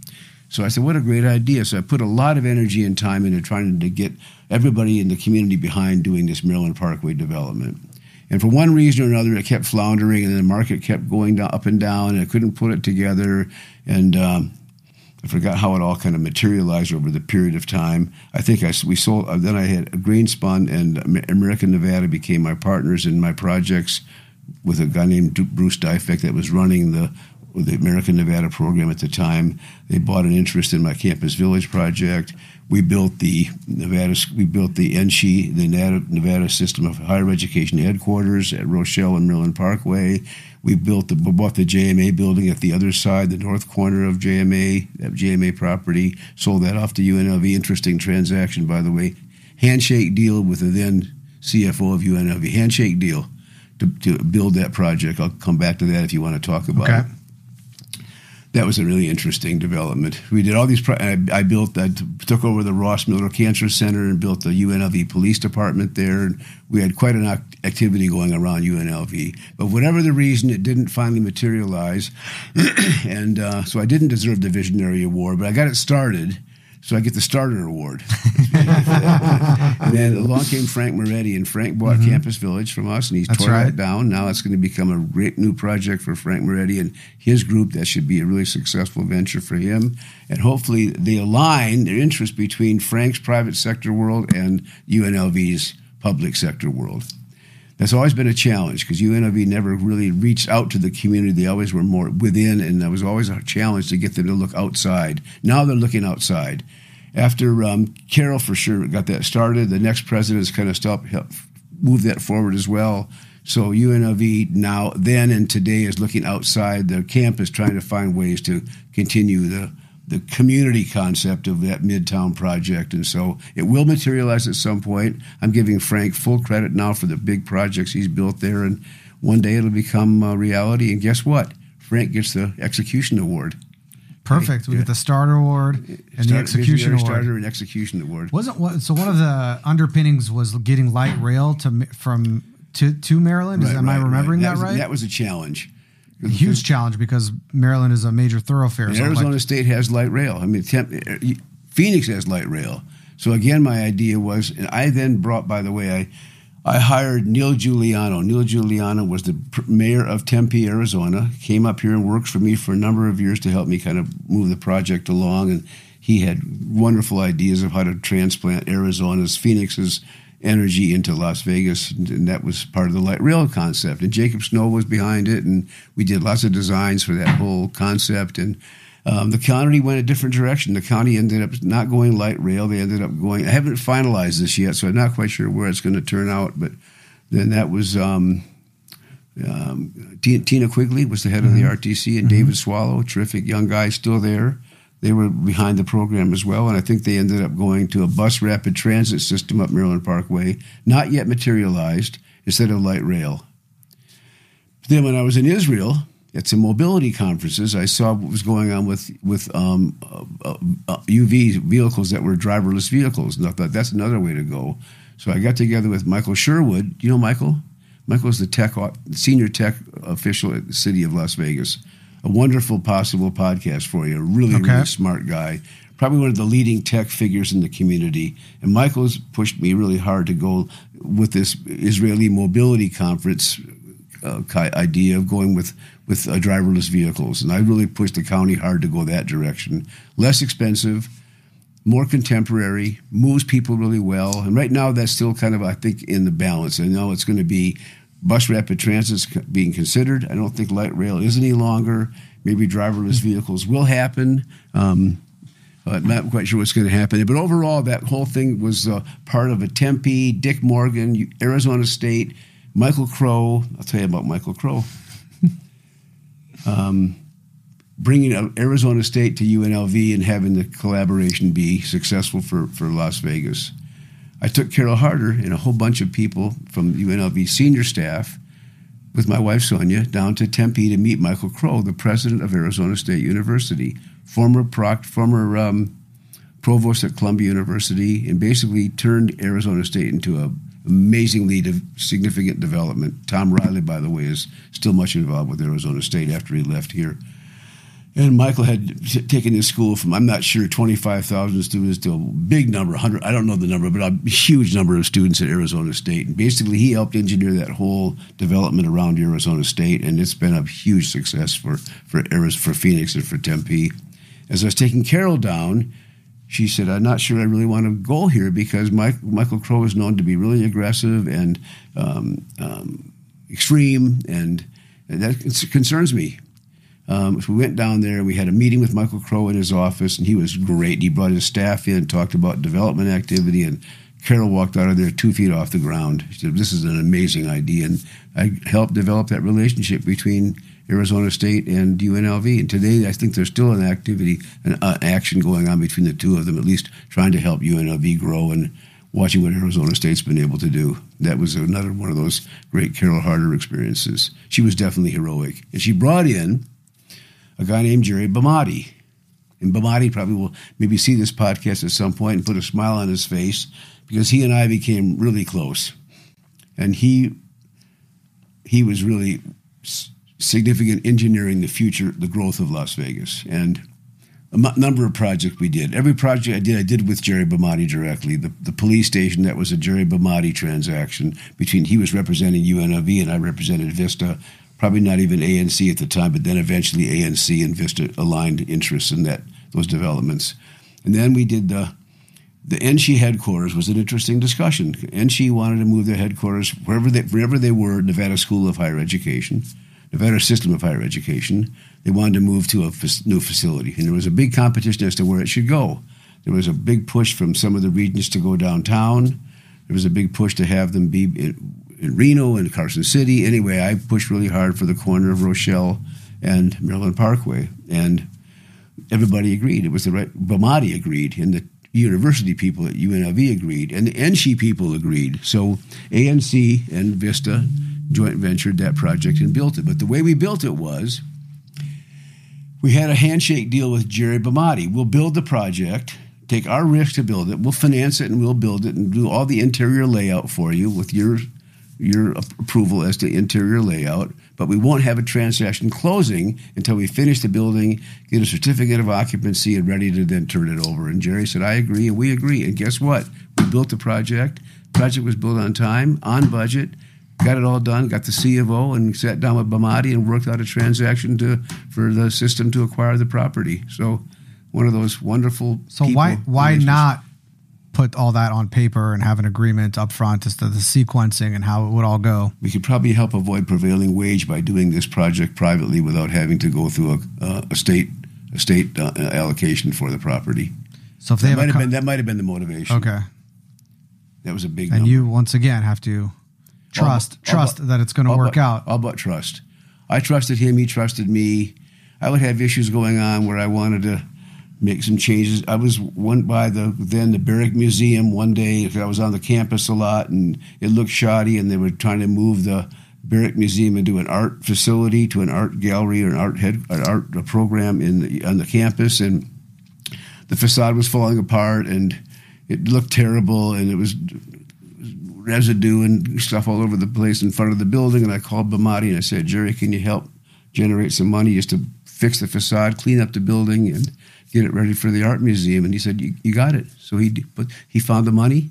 They cleaned up the building. It became the UNLV Art Museum. No one knows about that story today, just Bomati and me, but that's where it is, Chaim. Wow. Yeah, one of those mini stories around UNLV's campus, trying to help out the community.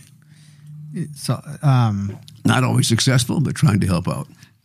The thought I had is, so as a developer at your core business, it sounds like you engaged in some extracurriculars, creating a relationship between ASU and UNLV. That doesn't just happen overnight. There's a lot of energy and effort and time and probably cost on your part to do that. Why do all those things? Why not just worry about the properties that you're developing, do a good job, good project, keep going on to the next one? Why keep kind of engaging and bringing people into the fold and creating bridges? God, those are really great questions. I think about them a lot, but I just do them automatically. I love connecting quality to quality. There's something about the ability to bring people together that I find really engaging to me, and it really helps my own sense of fairness in the world. So it's not a financial issue. Mm-hmm. It's a really great question. I think about it a lot. I don't think about it a lot. I just do it a lot.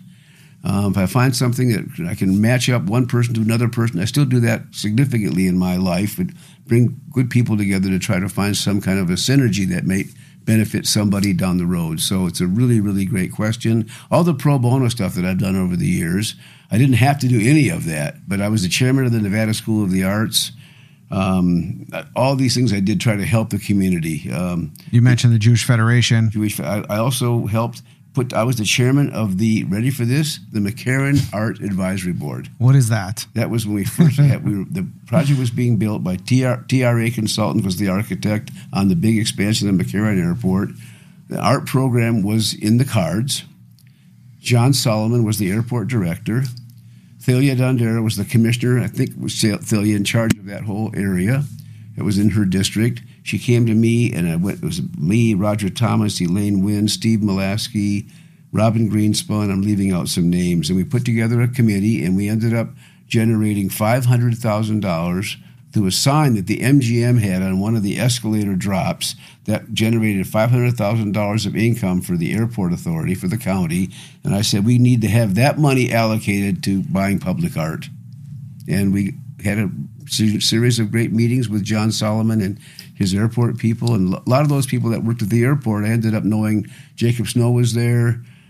Curtis Miles was there. People that I knew later on in other parts of their career were at the airport at the time. We all became friends, and it was all totally above board, and it was just the ability to try to help enhance the airport experience. So we ended up buying some really terrific art, not the least of which is the piece that Luis Jimenez did. As you drive into the airport going to the departure area, there's this Mexican cowboy on a horseback. Can you picture that piece of sculpture? Mm-hmm. It's called Vaquero, done by Luis Jimenez. That was the biggest piece, and that piece is really a very priceless piece still on the airport property. And I've been trying to get the airport people to keep that sculpture enhanced and maintained, because it's worth a lot of money today. And it was part of the airport acquisitions program.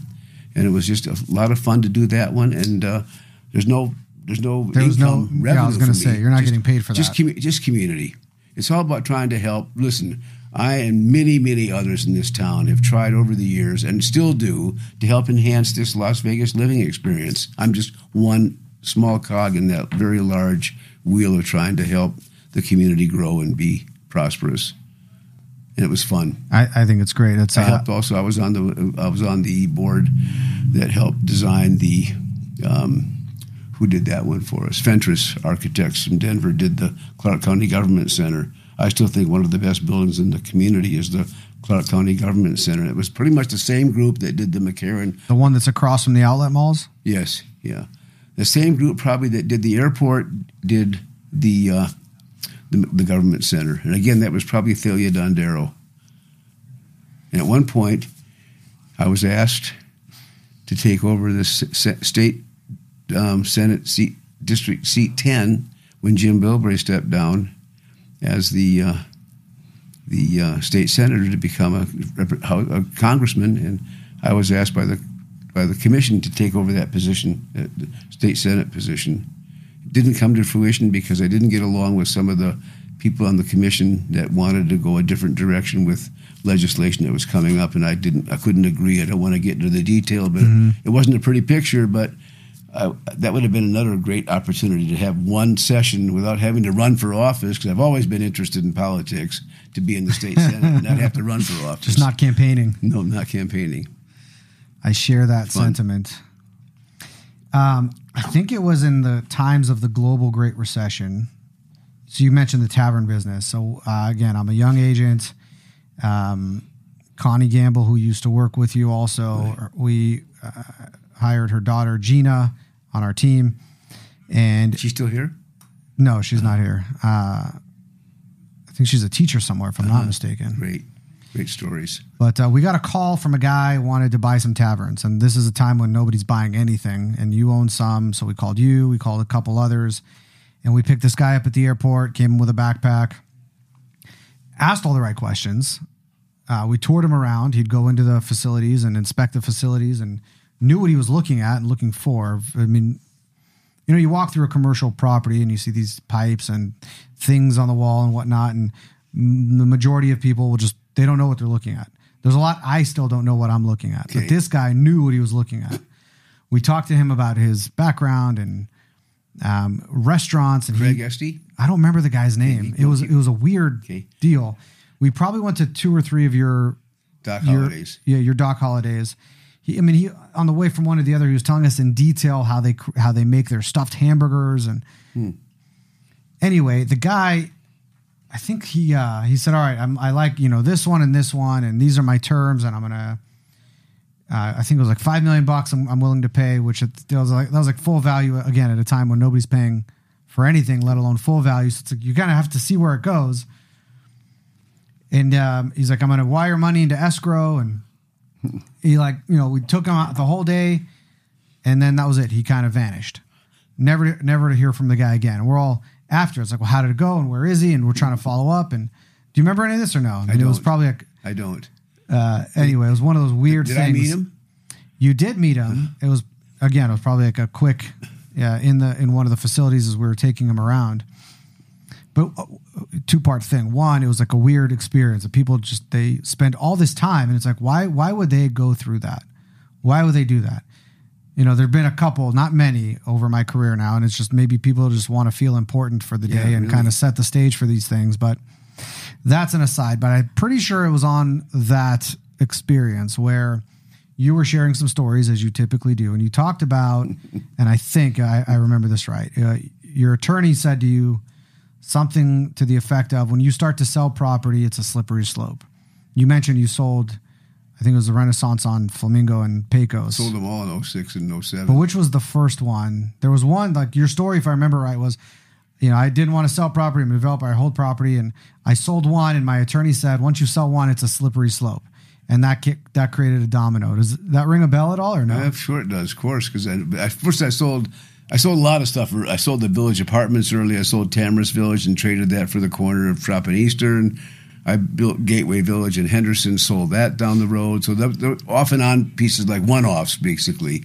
But then I'm going to jump forward now to 05, 06, when the market was crazy hot, and Ethan Penner came to town, then was a successful investor himself, and bought Renaissance West from us for a healthy number, and bought Renaissance 3, probably 06, 07, around the same time. No, we sold Meridian earlier than that, other sale, but different. That was a partnership venture. This was Vista's project. So those two projects sold for a really healthy number. And I never forget, that market was so hot, Chaim, that whenever we sold it, let's say it was 06, and whenever, I'm going to pick out a date, June of 06, by July or August or September, my staff came to me and said, Ethan Penner just paid X number of dollars for this project, big number, but now there's another offer that he's selling it now for $10 million more. Well, what? How do you feel about that? And I said, I got what I expected. Am I shocked at that number because it's growing to the radical level? But I'm not disappointed because we got what we wanted out of it. It was definitely a successful project for us. And so that slippery slope became a huge success because we sold off all these big assets just before the market crashed in 08. That was definitely a real winner for us, totally without any knowledge of what was going to happen when the lights went out in 2008. So that was just more of the market was just so hot that couldn't really resist those sales. So I've always felt that if you get what you expect from a property when you sell it, that's your expectation. You can achieve that expectation. You don't have to be greedy and look for something more down the road. So that's still in my mindset today. That's another good lesson. And it works in California for us too. With Jane Flynn and I, we have a lot of really great assets in California, where most of my real estate assets are today. You mentioned Jane earlier. Tell me about Jane. She's great. Jane was Jane Merle, then married to Mark Merle. She was my first analyst for Pacific First Federal when I was building Renaissance West Shopping Center.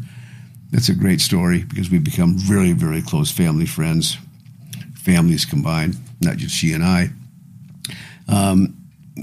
Then the savings and loan crisis hit, 87, when all the savings and loans were under serious pressure. And all my big projects were either savings and loans or insurance companies.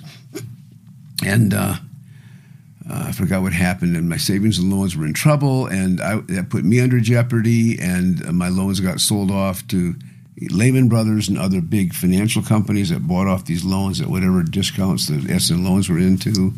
And having to get out of their dilemmas. And so I asked Jane if she would become a consultant to me to help me kind of rethink my whole portfolio. So she was pregnant with maybe one or two of her kids, wonderful kids, Jordan and Jack, also great friends of ours today.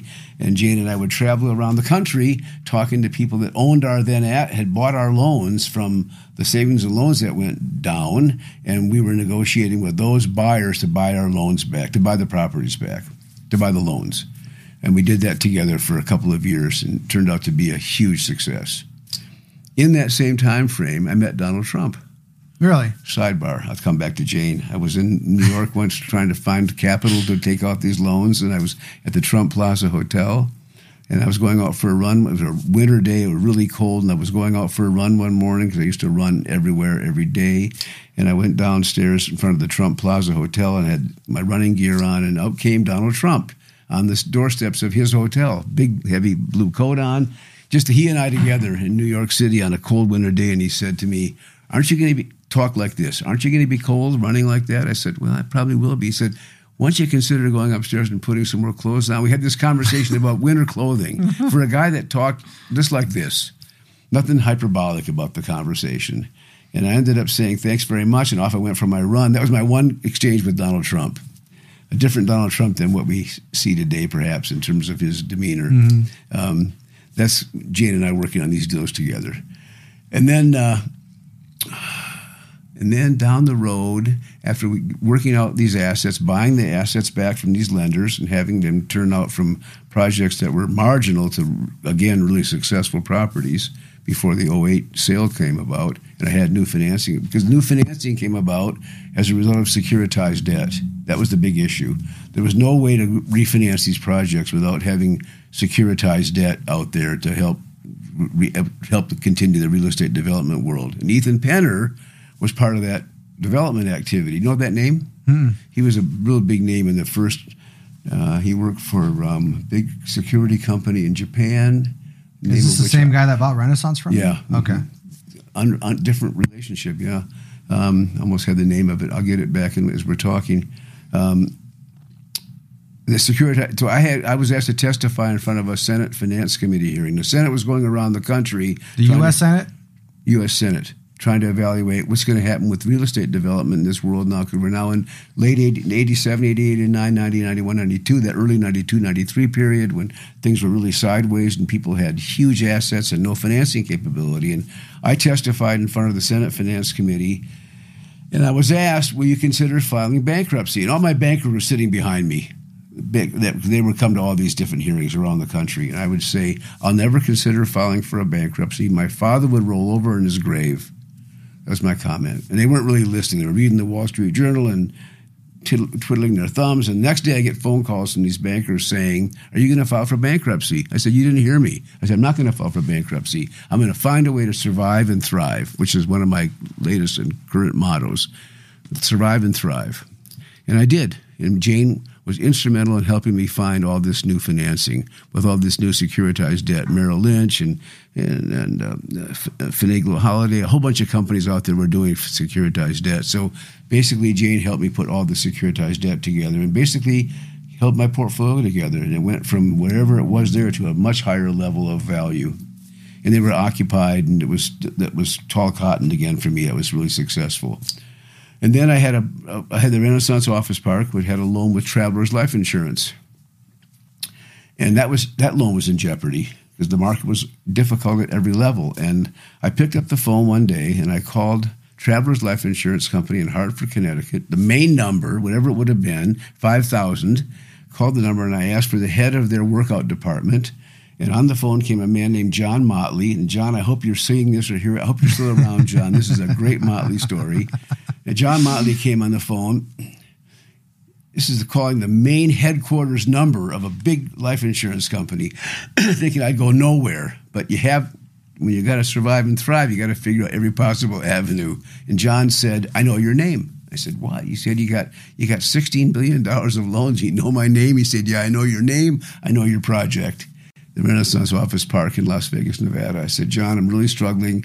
You have a team in Walnut Creek, California. It's giving me a real hard time on this refinance. I'm in trouble with this property. It's definitely a successful venture. Can you help me?" He said, "I'll come out to Las Vegas."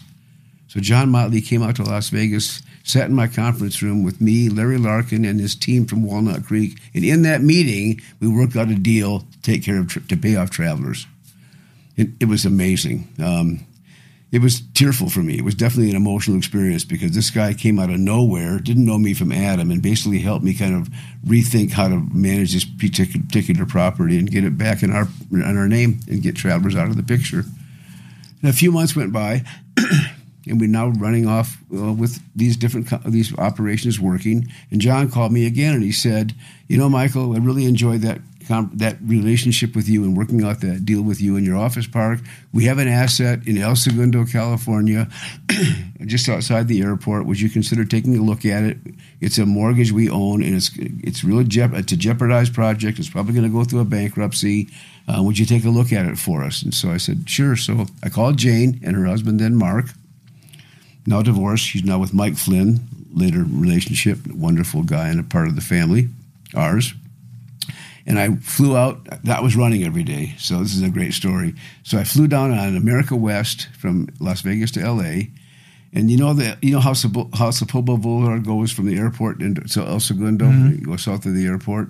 So I got off the plane with my running gear on, and this is pre-security, and I ran through the tunnel, that ridiculously long mile tunnel from Sepulveda Boulevard to El Segundo. I met Mark and Jane there. We looked at this big office project that was there that was in jeopardy with Traveler's Loan. Took a look at it and said, we're interested in this. Let's find a way to make this happen. It was going through a bankruptcy. I engaged Jerry Gordon, my great friend Jerry Gordon, you know Jerry, I'm sure, to help me work through the bankruptcy. Jerry went to court and did a marvelous job with the bankruptcy court and basically freed it up for us to be able to buy the asset. It was a huge success for Jerry, for us, and for our venture. And we started. That's how Jane and I got started. Wow.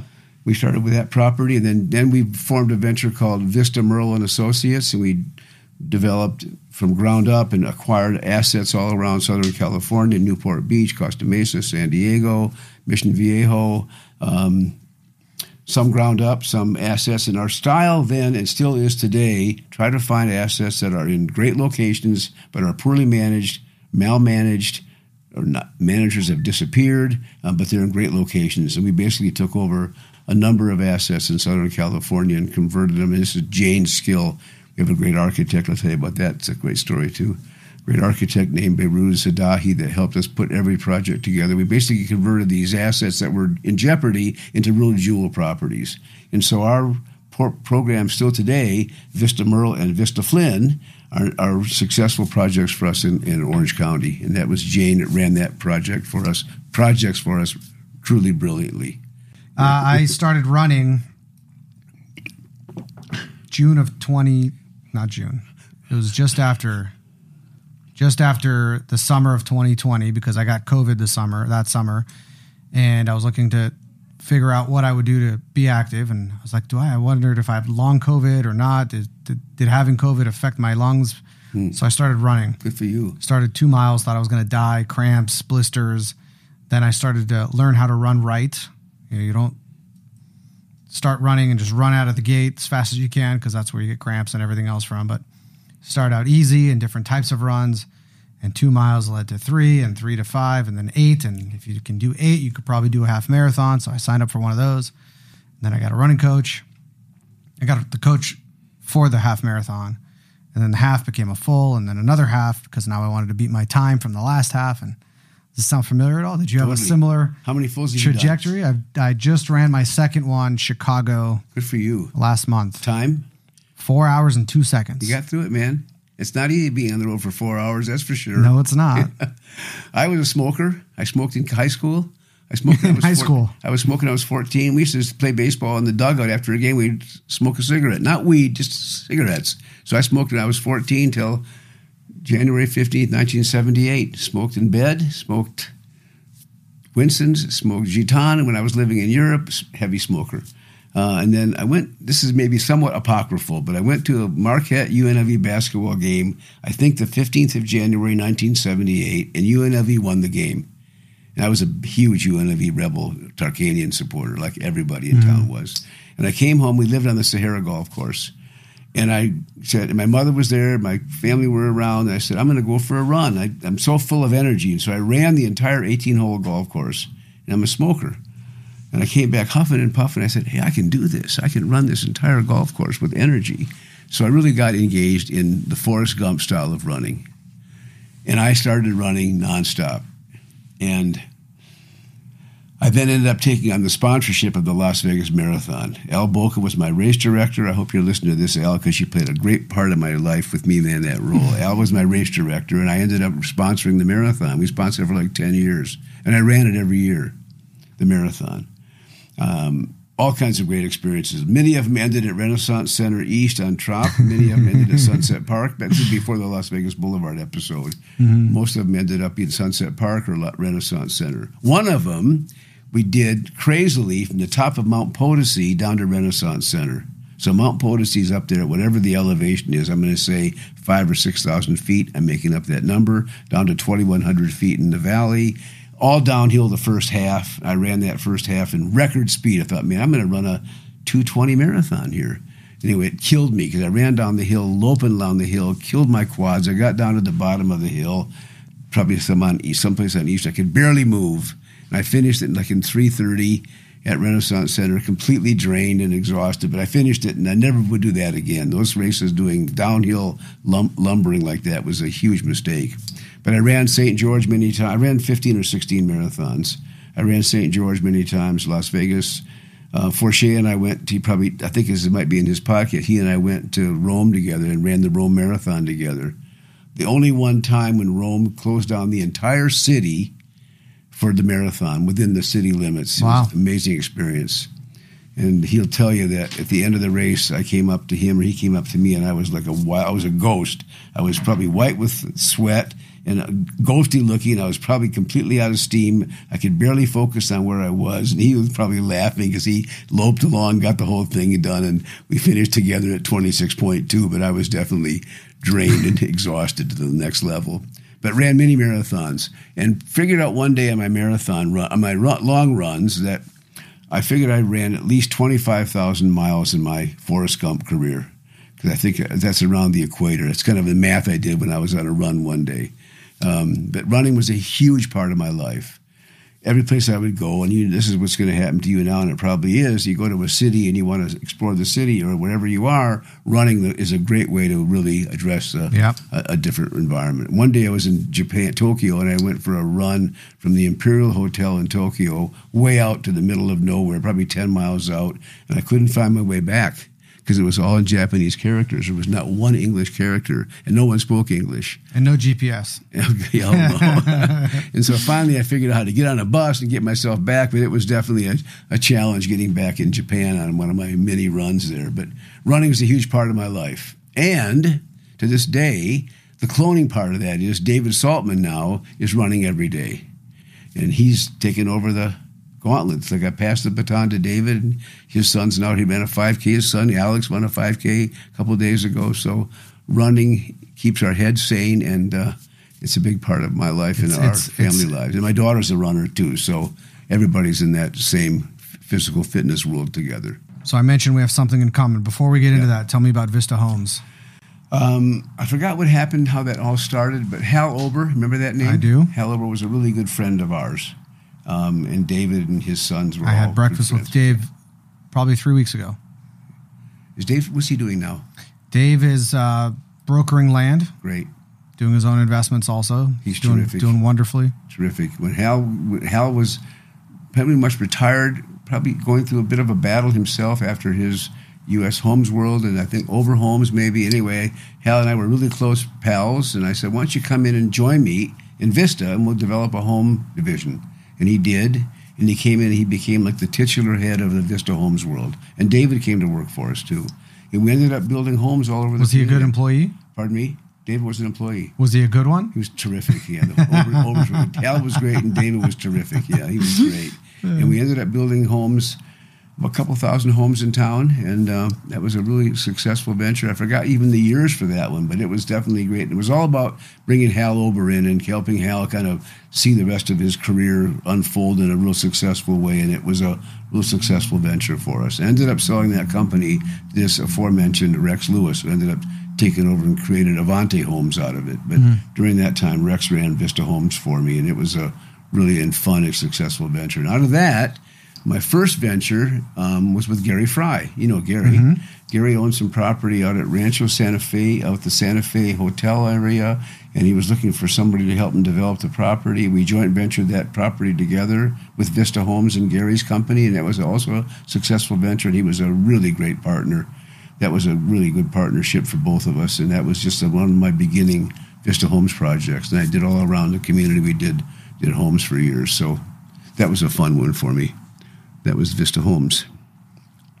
And that leads me to Geraldine Clayton and Laura Lychak. In the late 70s, maybe, my office was at Consolidated Real Estate. That was Dwight Jory's company in town in the 70s, and that was part of Brooks and Larry's Winchester Plaza building on 1700 DI.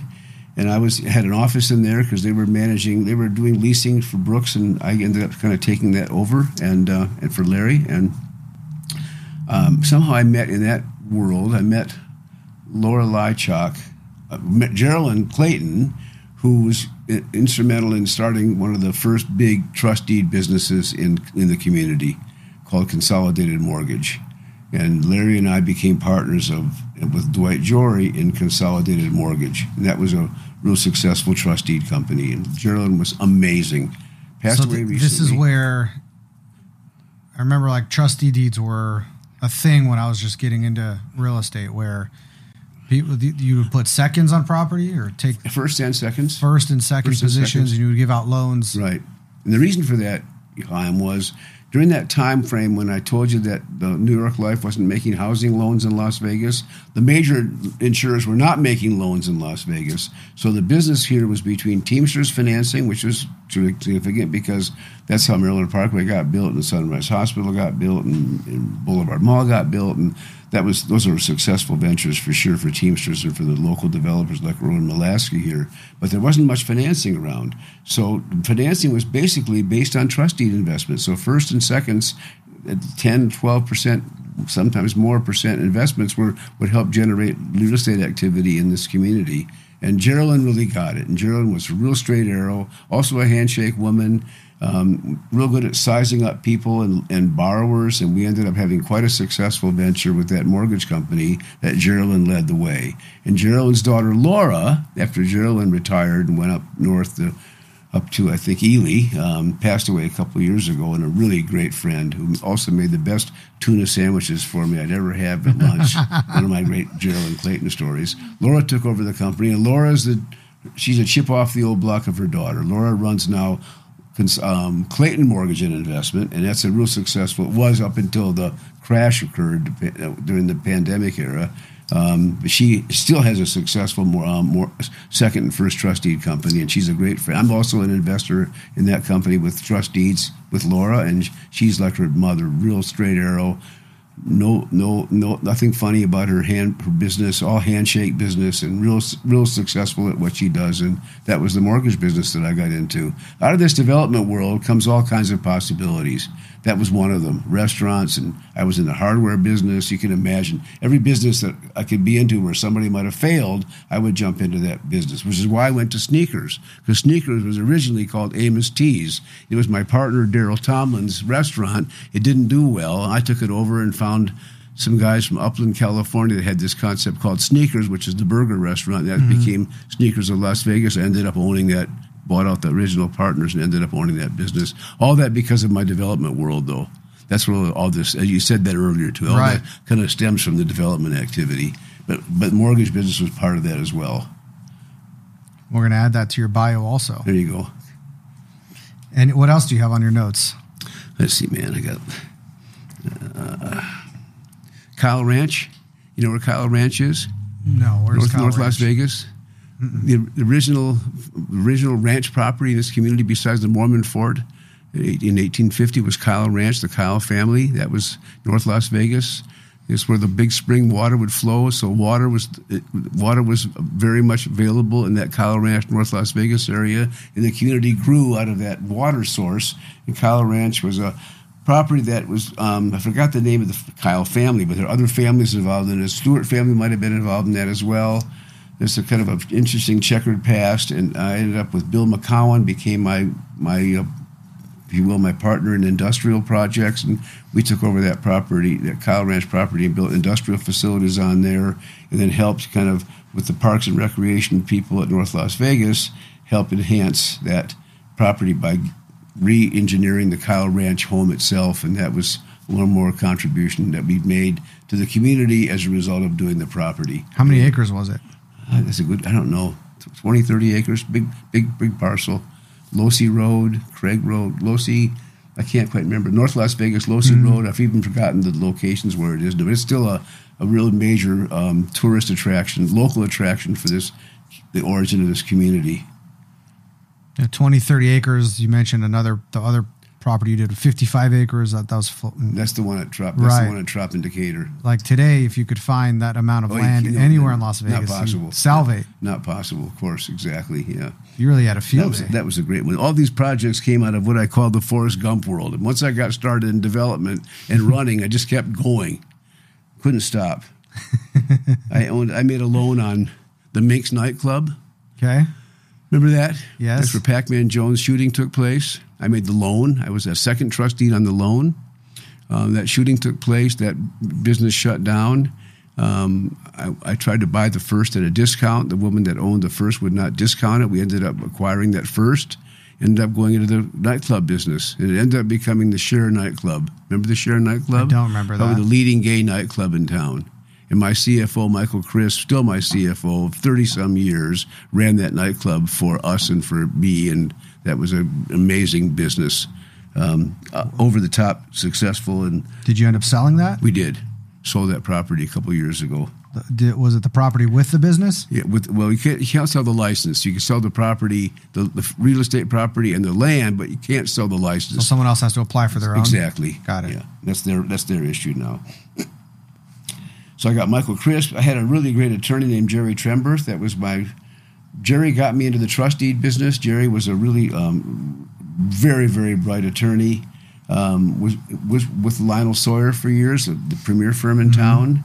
When I was doing some kind of a project back in the mid 70s, late 70s, early 80s, I went to see Jerry to help me kind of figure out what I was doing with the legal background of a particular project I was trying to engineer. And he was so good the next day, kind of like Forche. The next day he came back with a complete litany of things I should be thinking about to move that project forward. And it was such a great conversation. I went to him maybe a month or two later and said, would you come to work for me at Vista? And he did.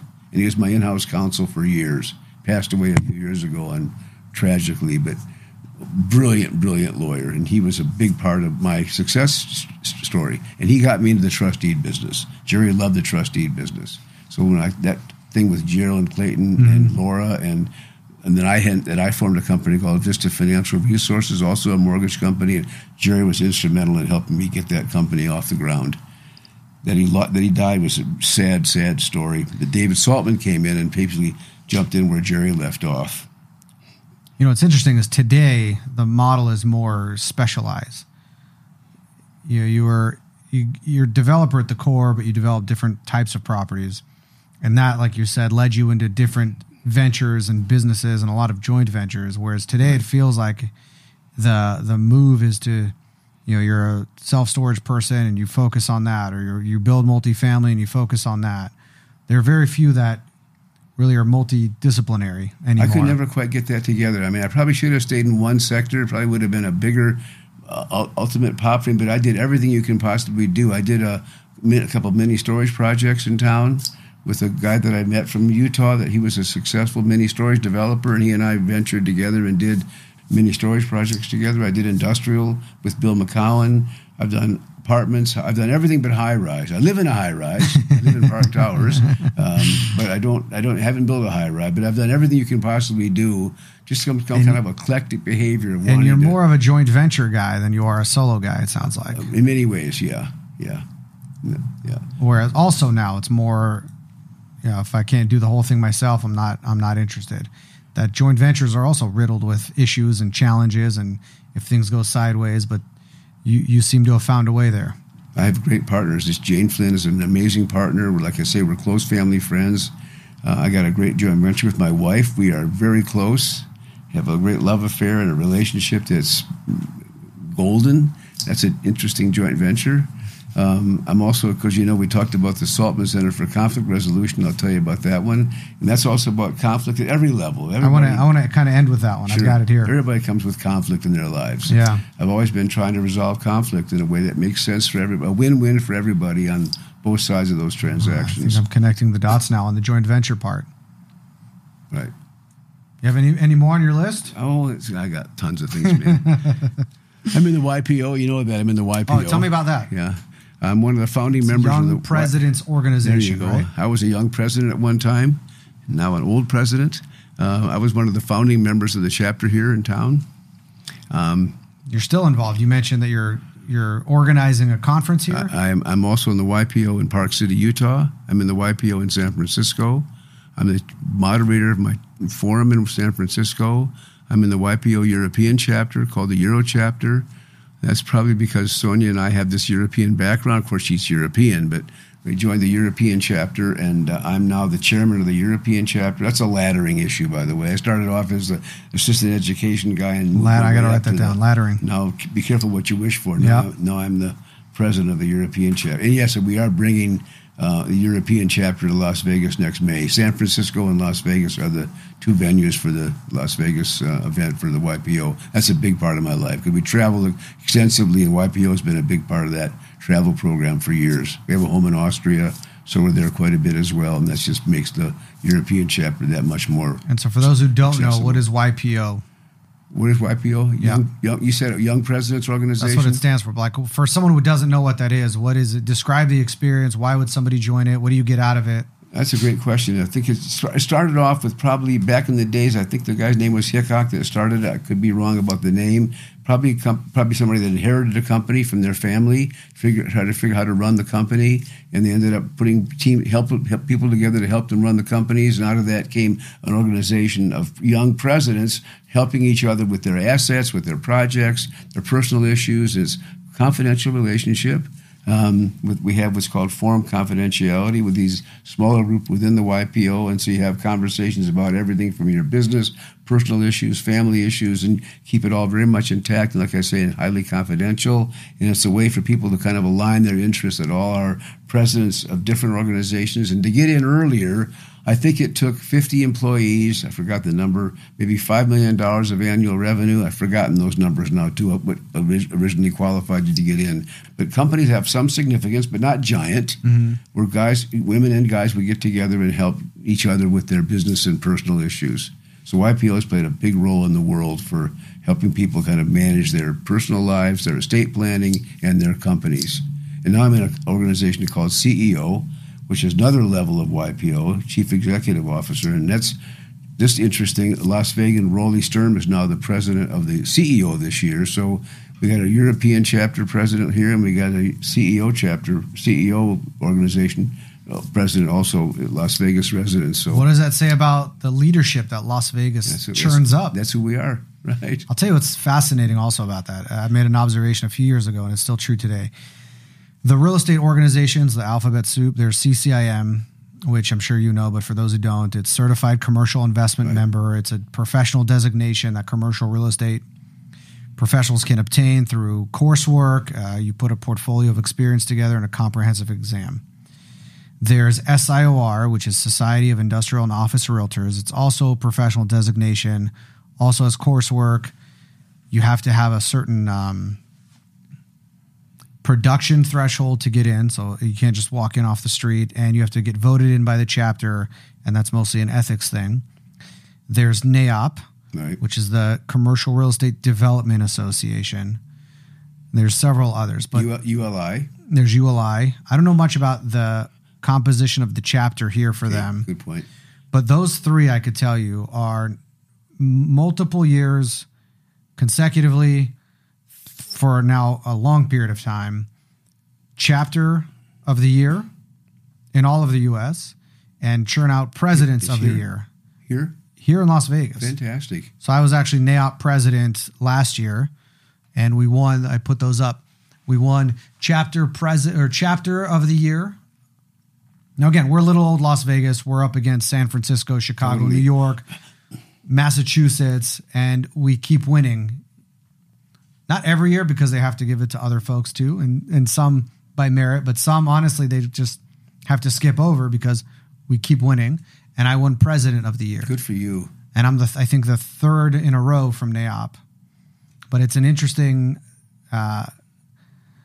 connection to what you just said about here's two of you that are presidents. Right. I'm curious, is there something in the water here? Well, in Southern Nevada. Land of opportunity. We come here with all kinds of some people are born and raised like you. Some people come from afar.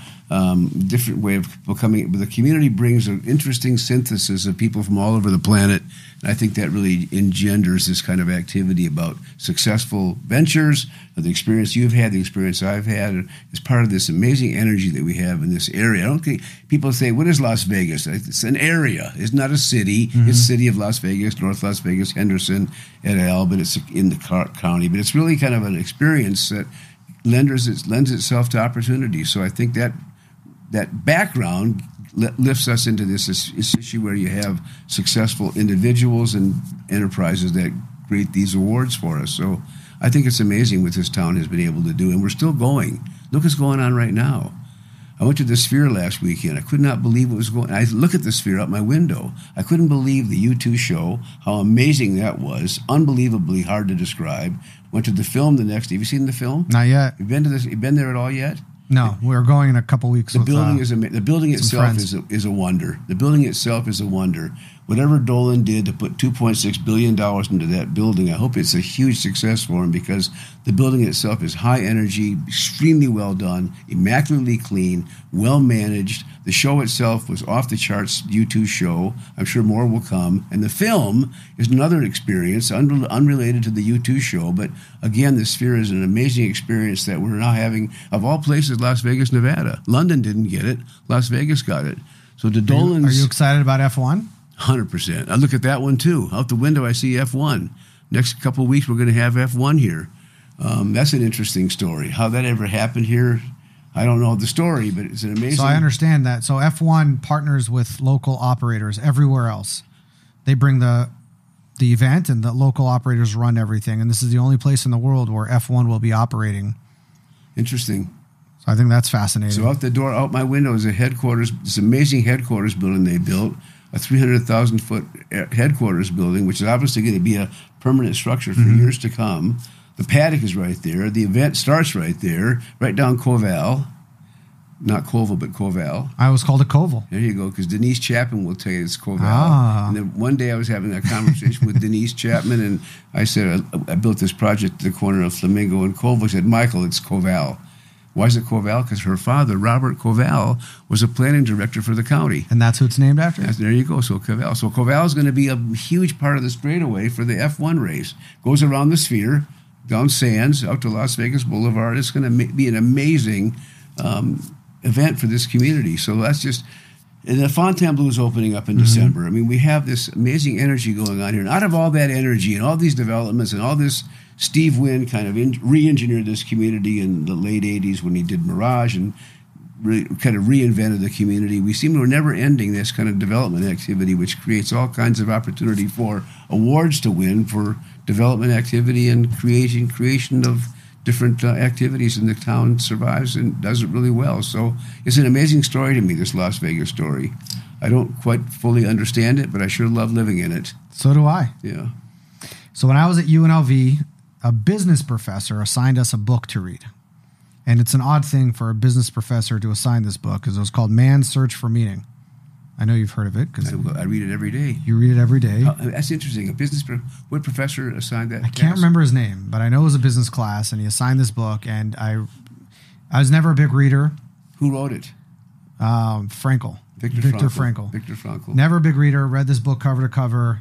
For those who don't know, first half of the book is his experience and story living in the concentration camps during the Holocaust, and the second half of the book is logotherapy. Yeah, what kind of therapy is it called? Logotherapy. Logotherapy. So he was a psychiatrist going into the camps, right, and he really observed the human condition. And the second half of the book is logotherapy. You could talk more about it, but I read this book, totally rewired how I view myself, view the world, interact with the world. I read that you read it every day. How'd you know about that? It's somewhere online, and I found it, and I zeroed in on it. Yeah, every day I have it in my bathroom. I read a page every day. Every day. How long have you been doing that? 20 years.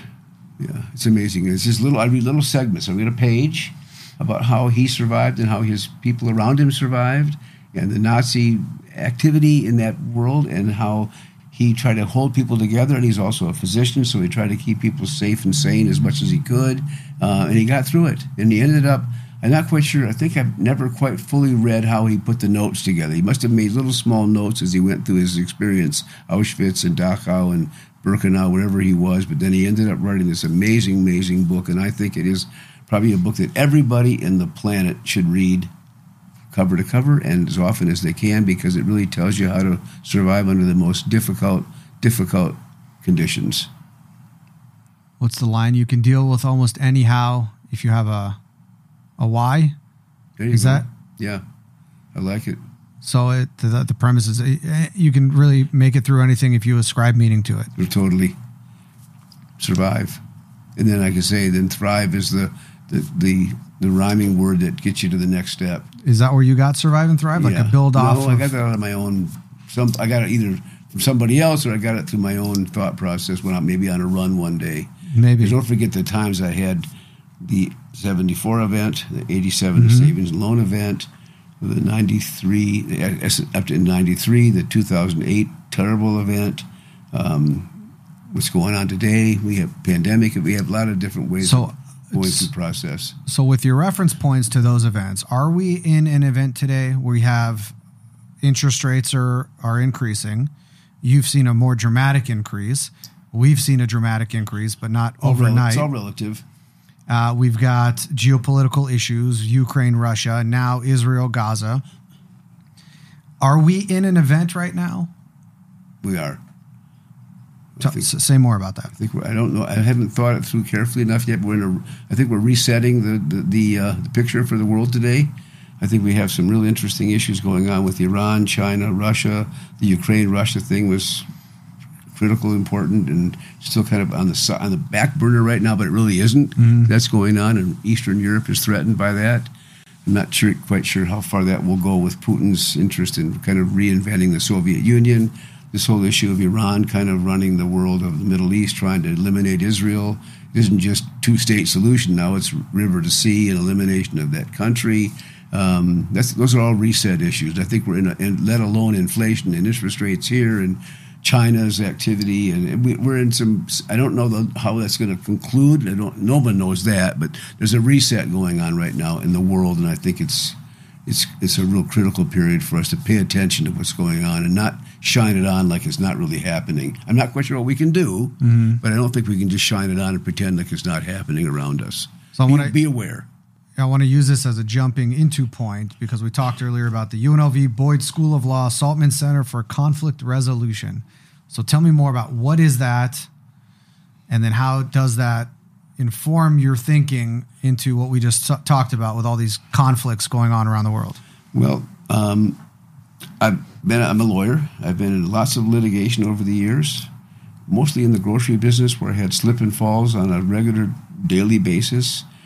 People would pretend they slipped on a grape and whatever might have happened, and we ended up having a dispute. And so we ended up basically paying off those small claims. That was conflict that I didn't care for, but it was pre-litigation. But I don't like litigation. I lost one big litigation years ago on a case where I should have absolutely won hands down, and just court didn't see it that way, and I ended up turning that around and appealing it and winning it on the appeal. But that was uncomfortable for me totally to be in litigation because litigation drags on forever. Lawyers like me, but I'm not practicing. They're not playing with house money because they're earning their fees. So one day I was on a run in London, And picked up the London Times after my run, and I looked at a section in the side of the London Times that was about mediation and conflict resolution. I read it and thought, this is a fascinating idea. Let's get into how to help lawyers learn how to negotiate, not just litigate. So I picked up the phone. I called Dick Morgan, got him at home probably in the middle of the night, landline calls. And I said, Dick, I have this great idea. How about let's form a conflict program at the law school? He said, what a great idea. And I said, we'll help fund it. Sonia's a psychologist. I'm a lawyer. We can do this together as a team. What do you think? He said, what a great idea. So I came back to Las Vegas, and Dick and I sat down and figured out a plan. And we searched around the country for the top conflict resolving professor, and we found a magnificent woman named Jean Sternlight, who is still there, now on the cusp of her program, but she started the program for us, now taken over by a woman named Lydia Nussbaum. But Jean kind of helped manage the entire process for us in creating this conflict program. And then we had to name it. And I thought we'd just call it the UNLV Conflict Resolution Program. And Sonia said, no, you got to call it the Saltman Center. You need to put your name on it. I said, that's a real difficult thing for me because I don't mind that posthumously. I won't know about it, but in my lifetime, putting my name on it just seems too grandiose to me. She said, you have to do it because you're so well known in this community and you need to identify yourself with this program. So I finally buckled and said, yes, we'll do it. And the Saltman Center with Jean Sternlight running it, and we formed a board of Dick Morgan and Phil Pro and Richard Gladstone and Robert Mnookin from Harvard. And we had a big successful, really great advisory board. And hit the ground running, and it's now one of the top-rated conflict programs in the country. It's been in the top 10 forever, 5, 6, 7, 8, 9 in the conflict world of all these law schools in the country. Jean helped manage that process significantly. If it weren't for Jean, we probably wouldn't be there. Now, Jean's turned it over to Lydia Nussbaum, and Lydia is now taking it over, and Lydia will keep the flame burning, and that'll continue being one of the top-rated conflict programs in the country. And for me, it's all about helping young lawyers, law students, learn how to talk, negotiate, deal with people, and not just necessarily run to the first filing of a complaint and filing for litigation. I think the real way to get this process done better for me from a legal point of view is negotiating your way out of problems and not necessarily having to go to litigation. And I'm in a big litigation right now, by the way. Speaking of litigation, I don't like them. It's been going on for a number of years. One of those inevitable situations where you had to file a lawsuit, which we did, against a bank in an unfortunate transaction situation with the bank. But it could have been resolved with negotiation. If the bank had to come to us and said, let's talk about it, we would have talked about it in a heartbeat. Jane and I would have done that in a heartbeat, but it didn't happen. But similar to what you did with John Motley. Yeah. Helping people figure out how to manage a conflict program without having to go to war. And it happens at home. Domestically, it happens in partnerships. In a business, it happens at every level where you have conflict. So the conflict program for us is teaching students how to think and negotiate. A part of that was we did a thing called the Peace in the Desert series. And that desert is here, our desert. It's also the desert in the Middle East. So part of that was, at one point, you probably know this, I helped engineer a basketball program between Arab and Jewish kids in Israel. What year was that? It would have been like 08, 09, 09 and 10. And that was a great program. That was bringing Arab and Jewish kids together to play street ball. Well, here's how it happened. I took David and I and Sonia were in Israel. We were in an Arab village. We were in a Jewish village, and it was schools and agriculture and thriving. Went to an Arab village, and the kids had playground with a broken glass. No one paid attention. The baskets were broken. The kids had basketballs. They were all good athletes. The Arab kids and they lived 5 kilometers apart, didn't know each other. And David said, what a shame to see this for these Arab kids. They're Israelis, Arab Israelis, and they have different facilities than the Jewish kids have. So I said, let's do a beach ball program. So I tried doing a beach volleyball program in Haifa. It didn't work because it had to go too far to go from the West Bank to Haifa. So I said, let's do a street ball 3-on-3 basketball program. So my great friend Tommy Jakovic from Pittsburgh is one of the top 3-on-3 basketball gurus in the country. So he became my commissioner of basketball. He and I went together to Israel, and we put up a basketball program together. 150 kids, 75 Jews, 75 Arabs playing basketball and living together and having I called it the street ball hafla. Hafla, you speak Arabic? No. Hafla means spontaneous party in Arabic. So it was a street ball weekend. 3-on-3 basketball, hanging out together, pizza, talking to each other. And at first, the kids could hardly communicate. The Arab kids, we put them in the same dorm rooms. The Arab and Jewish kids wouldn't talk to each other. They're so intimidated. These are young kids, 15, 16, before the military age.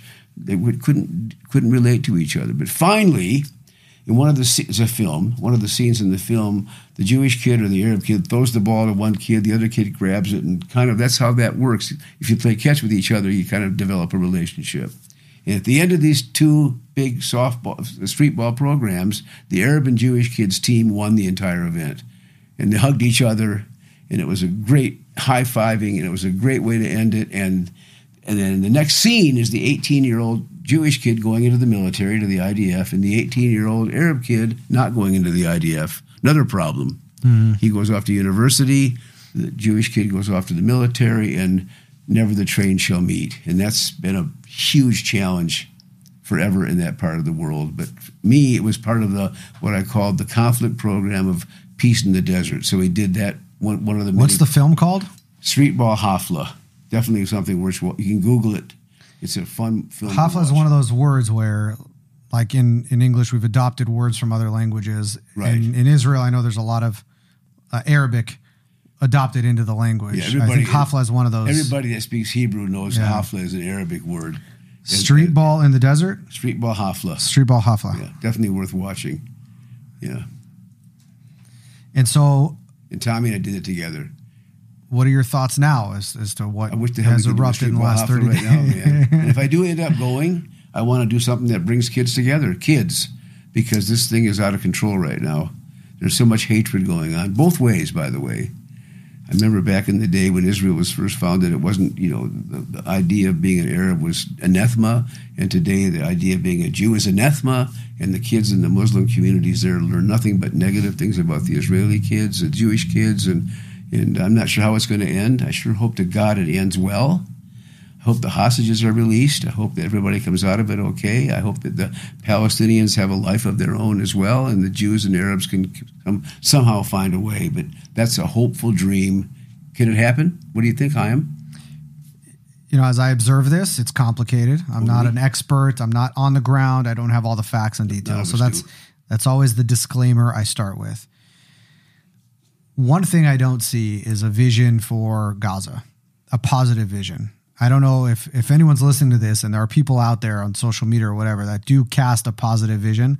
I'd love you to tell me who they are, because I want to start following them. You've been called a visionary throughout your life and career, so we'll kind of end on that note. But in the sort of theme of vision and visionaries, what could Gaza look like if there wasn't a conflict like this? What would the employment be? What would the development be like? What would tourism be like? What would life be like if this conflict either didn't exist or was somehow relieved dramatically? You've been to the beach in Tel Aviv?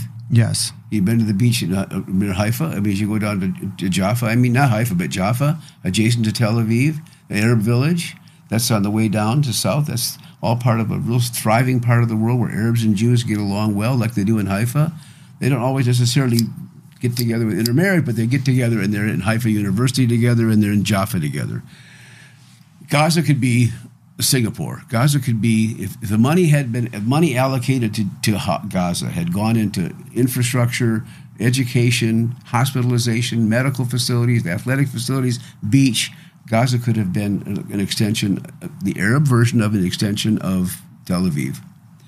For whatever the reason, I'm not sure how this all came together, how it didn't come together, but all that money that went into Gaza ended up going into tunneling and military activity and improvement of weaponry, and it went the wrong direction, I think. So how can it look in the future? could be the Palestinian. I think it could be I don't know this. It could be the Palestinian Authority comes in. I don't know how Gaza's going to be. I don't know how the Hamas is going to be eliminated. I mean, how do you eliminate that huge force in Gaza of Hamas that are so dedicated to eliminating Israel? So, can there be a two-state solution? I don't know, but can there be a Gaza and a West Bank that live in peace with the Israelis? All they've got to do is recognize Israel. All they got to do is recognize Israel. Just recognize Israel as a place on the planet that's not arbitrary, but actually exists for a reason, not just because of the Holocaust, but because of all the early Zionist activity into Israel, and not alone the homeland discussion of centuries ago. If they could find a way to communicate, and some leadership in the Arab community could align themselves with leadership in the Israeli Jewish community and say, listen, enough of this. Our kids are dying. Mothers don't want their children killed any longer. We've got to find a way to cooperate. Let's get together and recognize Israel and recognize Gaza and recognize West Bank, and whether it's a two-state solution. So you're saying recognize each other. Recognize each other. Yeah. That's my hope. And that leads us to a pathway of surviving and thriving. Right. There you go. Right. That's a definite challenge, and I don't know if that's ever going to happen, but I'm dedicated to the proposition that conflict can be resolved by simply recognizing Israel's right to exist. Yeah. I don't want to end on that note. No, we're going to end on a different note. Goes, but I really enjoyed this discussion. You voted not just with your time, energy, your money, your experiences, that you actually have this thing called the Saltman Center of Conflict Resolution. Right. And there just happens to be another conflict that's been going on for a long time. So I was curious to hear your thoughts on it. But I called you a name a second ago, a visionary. You've been called a visionary, not just by me, but many others. First of all, how do you feel about that? Do you agree with that? I don't look at myself in the mirror that way. I've touched a lot of people in my life. I've tried to help out wherever I can in either my real estate development projects or my businesses or just my personal relationships with the community and my family and people out there. I have a background which I try to help young people say that you got to get, like I said this earlier, you got to get a great education, you have to travel, and you got to be aware of the people in your spectrum, and do the right thing. I'm not sure what that means, but try to have a background of ethical and integrity behavior in my family, and that translates throughout my whole family life, and I want to look at the world that way, and I like honesty and transparency, and God, I'm going to keep working toward it until I'm no longer on the planet, and I plan to be on the planet for a long time to come. I like to think I'm immortal. It's not going to happen, but I'm up there now in age, and I don't want to give it up. So I'm not sure what that vision, if I can be the right leader in the right way to help younger people or people around me see the vision that I may have about some particular subject. That one might be called visionary, but I never see myself that way. When I was a kid, I ran for the captain of the patrol when I was in the 6th grade. It was a big deal. And I won by 1 vote. And the teacher who then supervised it said, who'd you vote for? I said, I voted for my friend who ran against me. He said, always vote for yourself. I said, I don't know how to do that. I voted for my friend, and I ended up winning by 1 vote. So it's just the way I kind of navigate the planet. And I've enjoyed every bit of my life, Chaim. So I'm totally blessed with family and friends, and conversations like this they're brilliant for me, and I really, really have enjoyed having this conversation with you. And I can't wait to see what it looks like. Yeah, it's going to be great. So I do have an ending question. Before I ask it and you answer it, is there anything else that you want to share or talk about that we maybe have missed?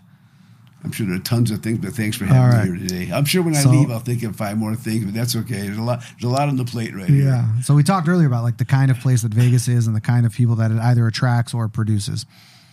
Visionaries being one of them. So there are probably plenty of either visionaries here now or aspiring visionaries. Totally. So as an accomplished visionary, what advice would you give a young visionary living here in Las Vegas today? Get an education. Keep your eyes wide open. Look around. Stay aware. Don't hide. Travel for sure. Travel helps hugely. And like I said earlier, take care of people as you go down the road, so you have relationships that are valuable to you, and you value yourself. And that's taking care of yourself and people around you.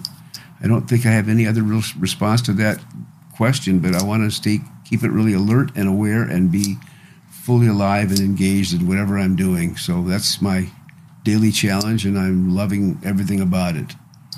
So I'll just emphasize the taking care of yourself part, 100%. which then allows you to take care of Absolutely. those around you. Take care of yourself first. Right. Everybody else then follows. Your wife, your family, your children.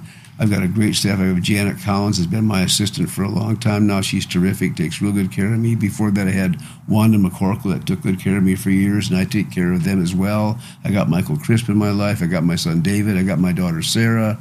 I got my kids and my family around me. I got a lot of friends in town. Had a real tragic experience a couple of days ago when my friend Barry Becker died. I heard about bicycle that. accident. Shocking to everybody. My knees buckled when I heard the news because of our fragility on the planet. That was still much in my mind still today. But I want to just keep going. I want to stay fit and active, and I do that. And I'm playing ping pong right now, and I'm playing golf, and I'm playing tennis again. And my runs have stopped because I had a hip replacement and a knee replacement. So do I miss that? Absolutely, I miss it. But I find other ways to kind of take up the slack. So good. Happy to be here today. I'm happy that you're here today. This has been a real treat. So thank you very much. Thanks, man. Thank you for listening. I can't tell you how much I appreciate it. Takeaways Podcast is about sharing and paying it forward. If you like this show, please make sure to subscribe on Apple Podcasts or wherever you get your podcast and leave us a review. It really goes a long way. And if you really like the show, please share Takeaways with a friend. Thank you, and tune in next time.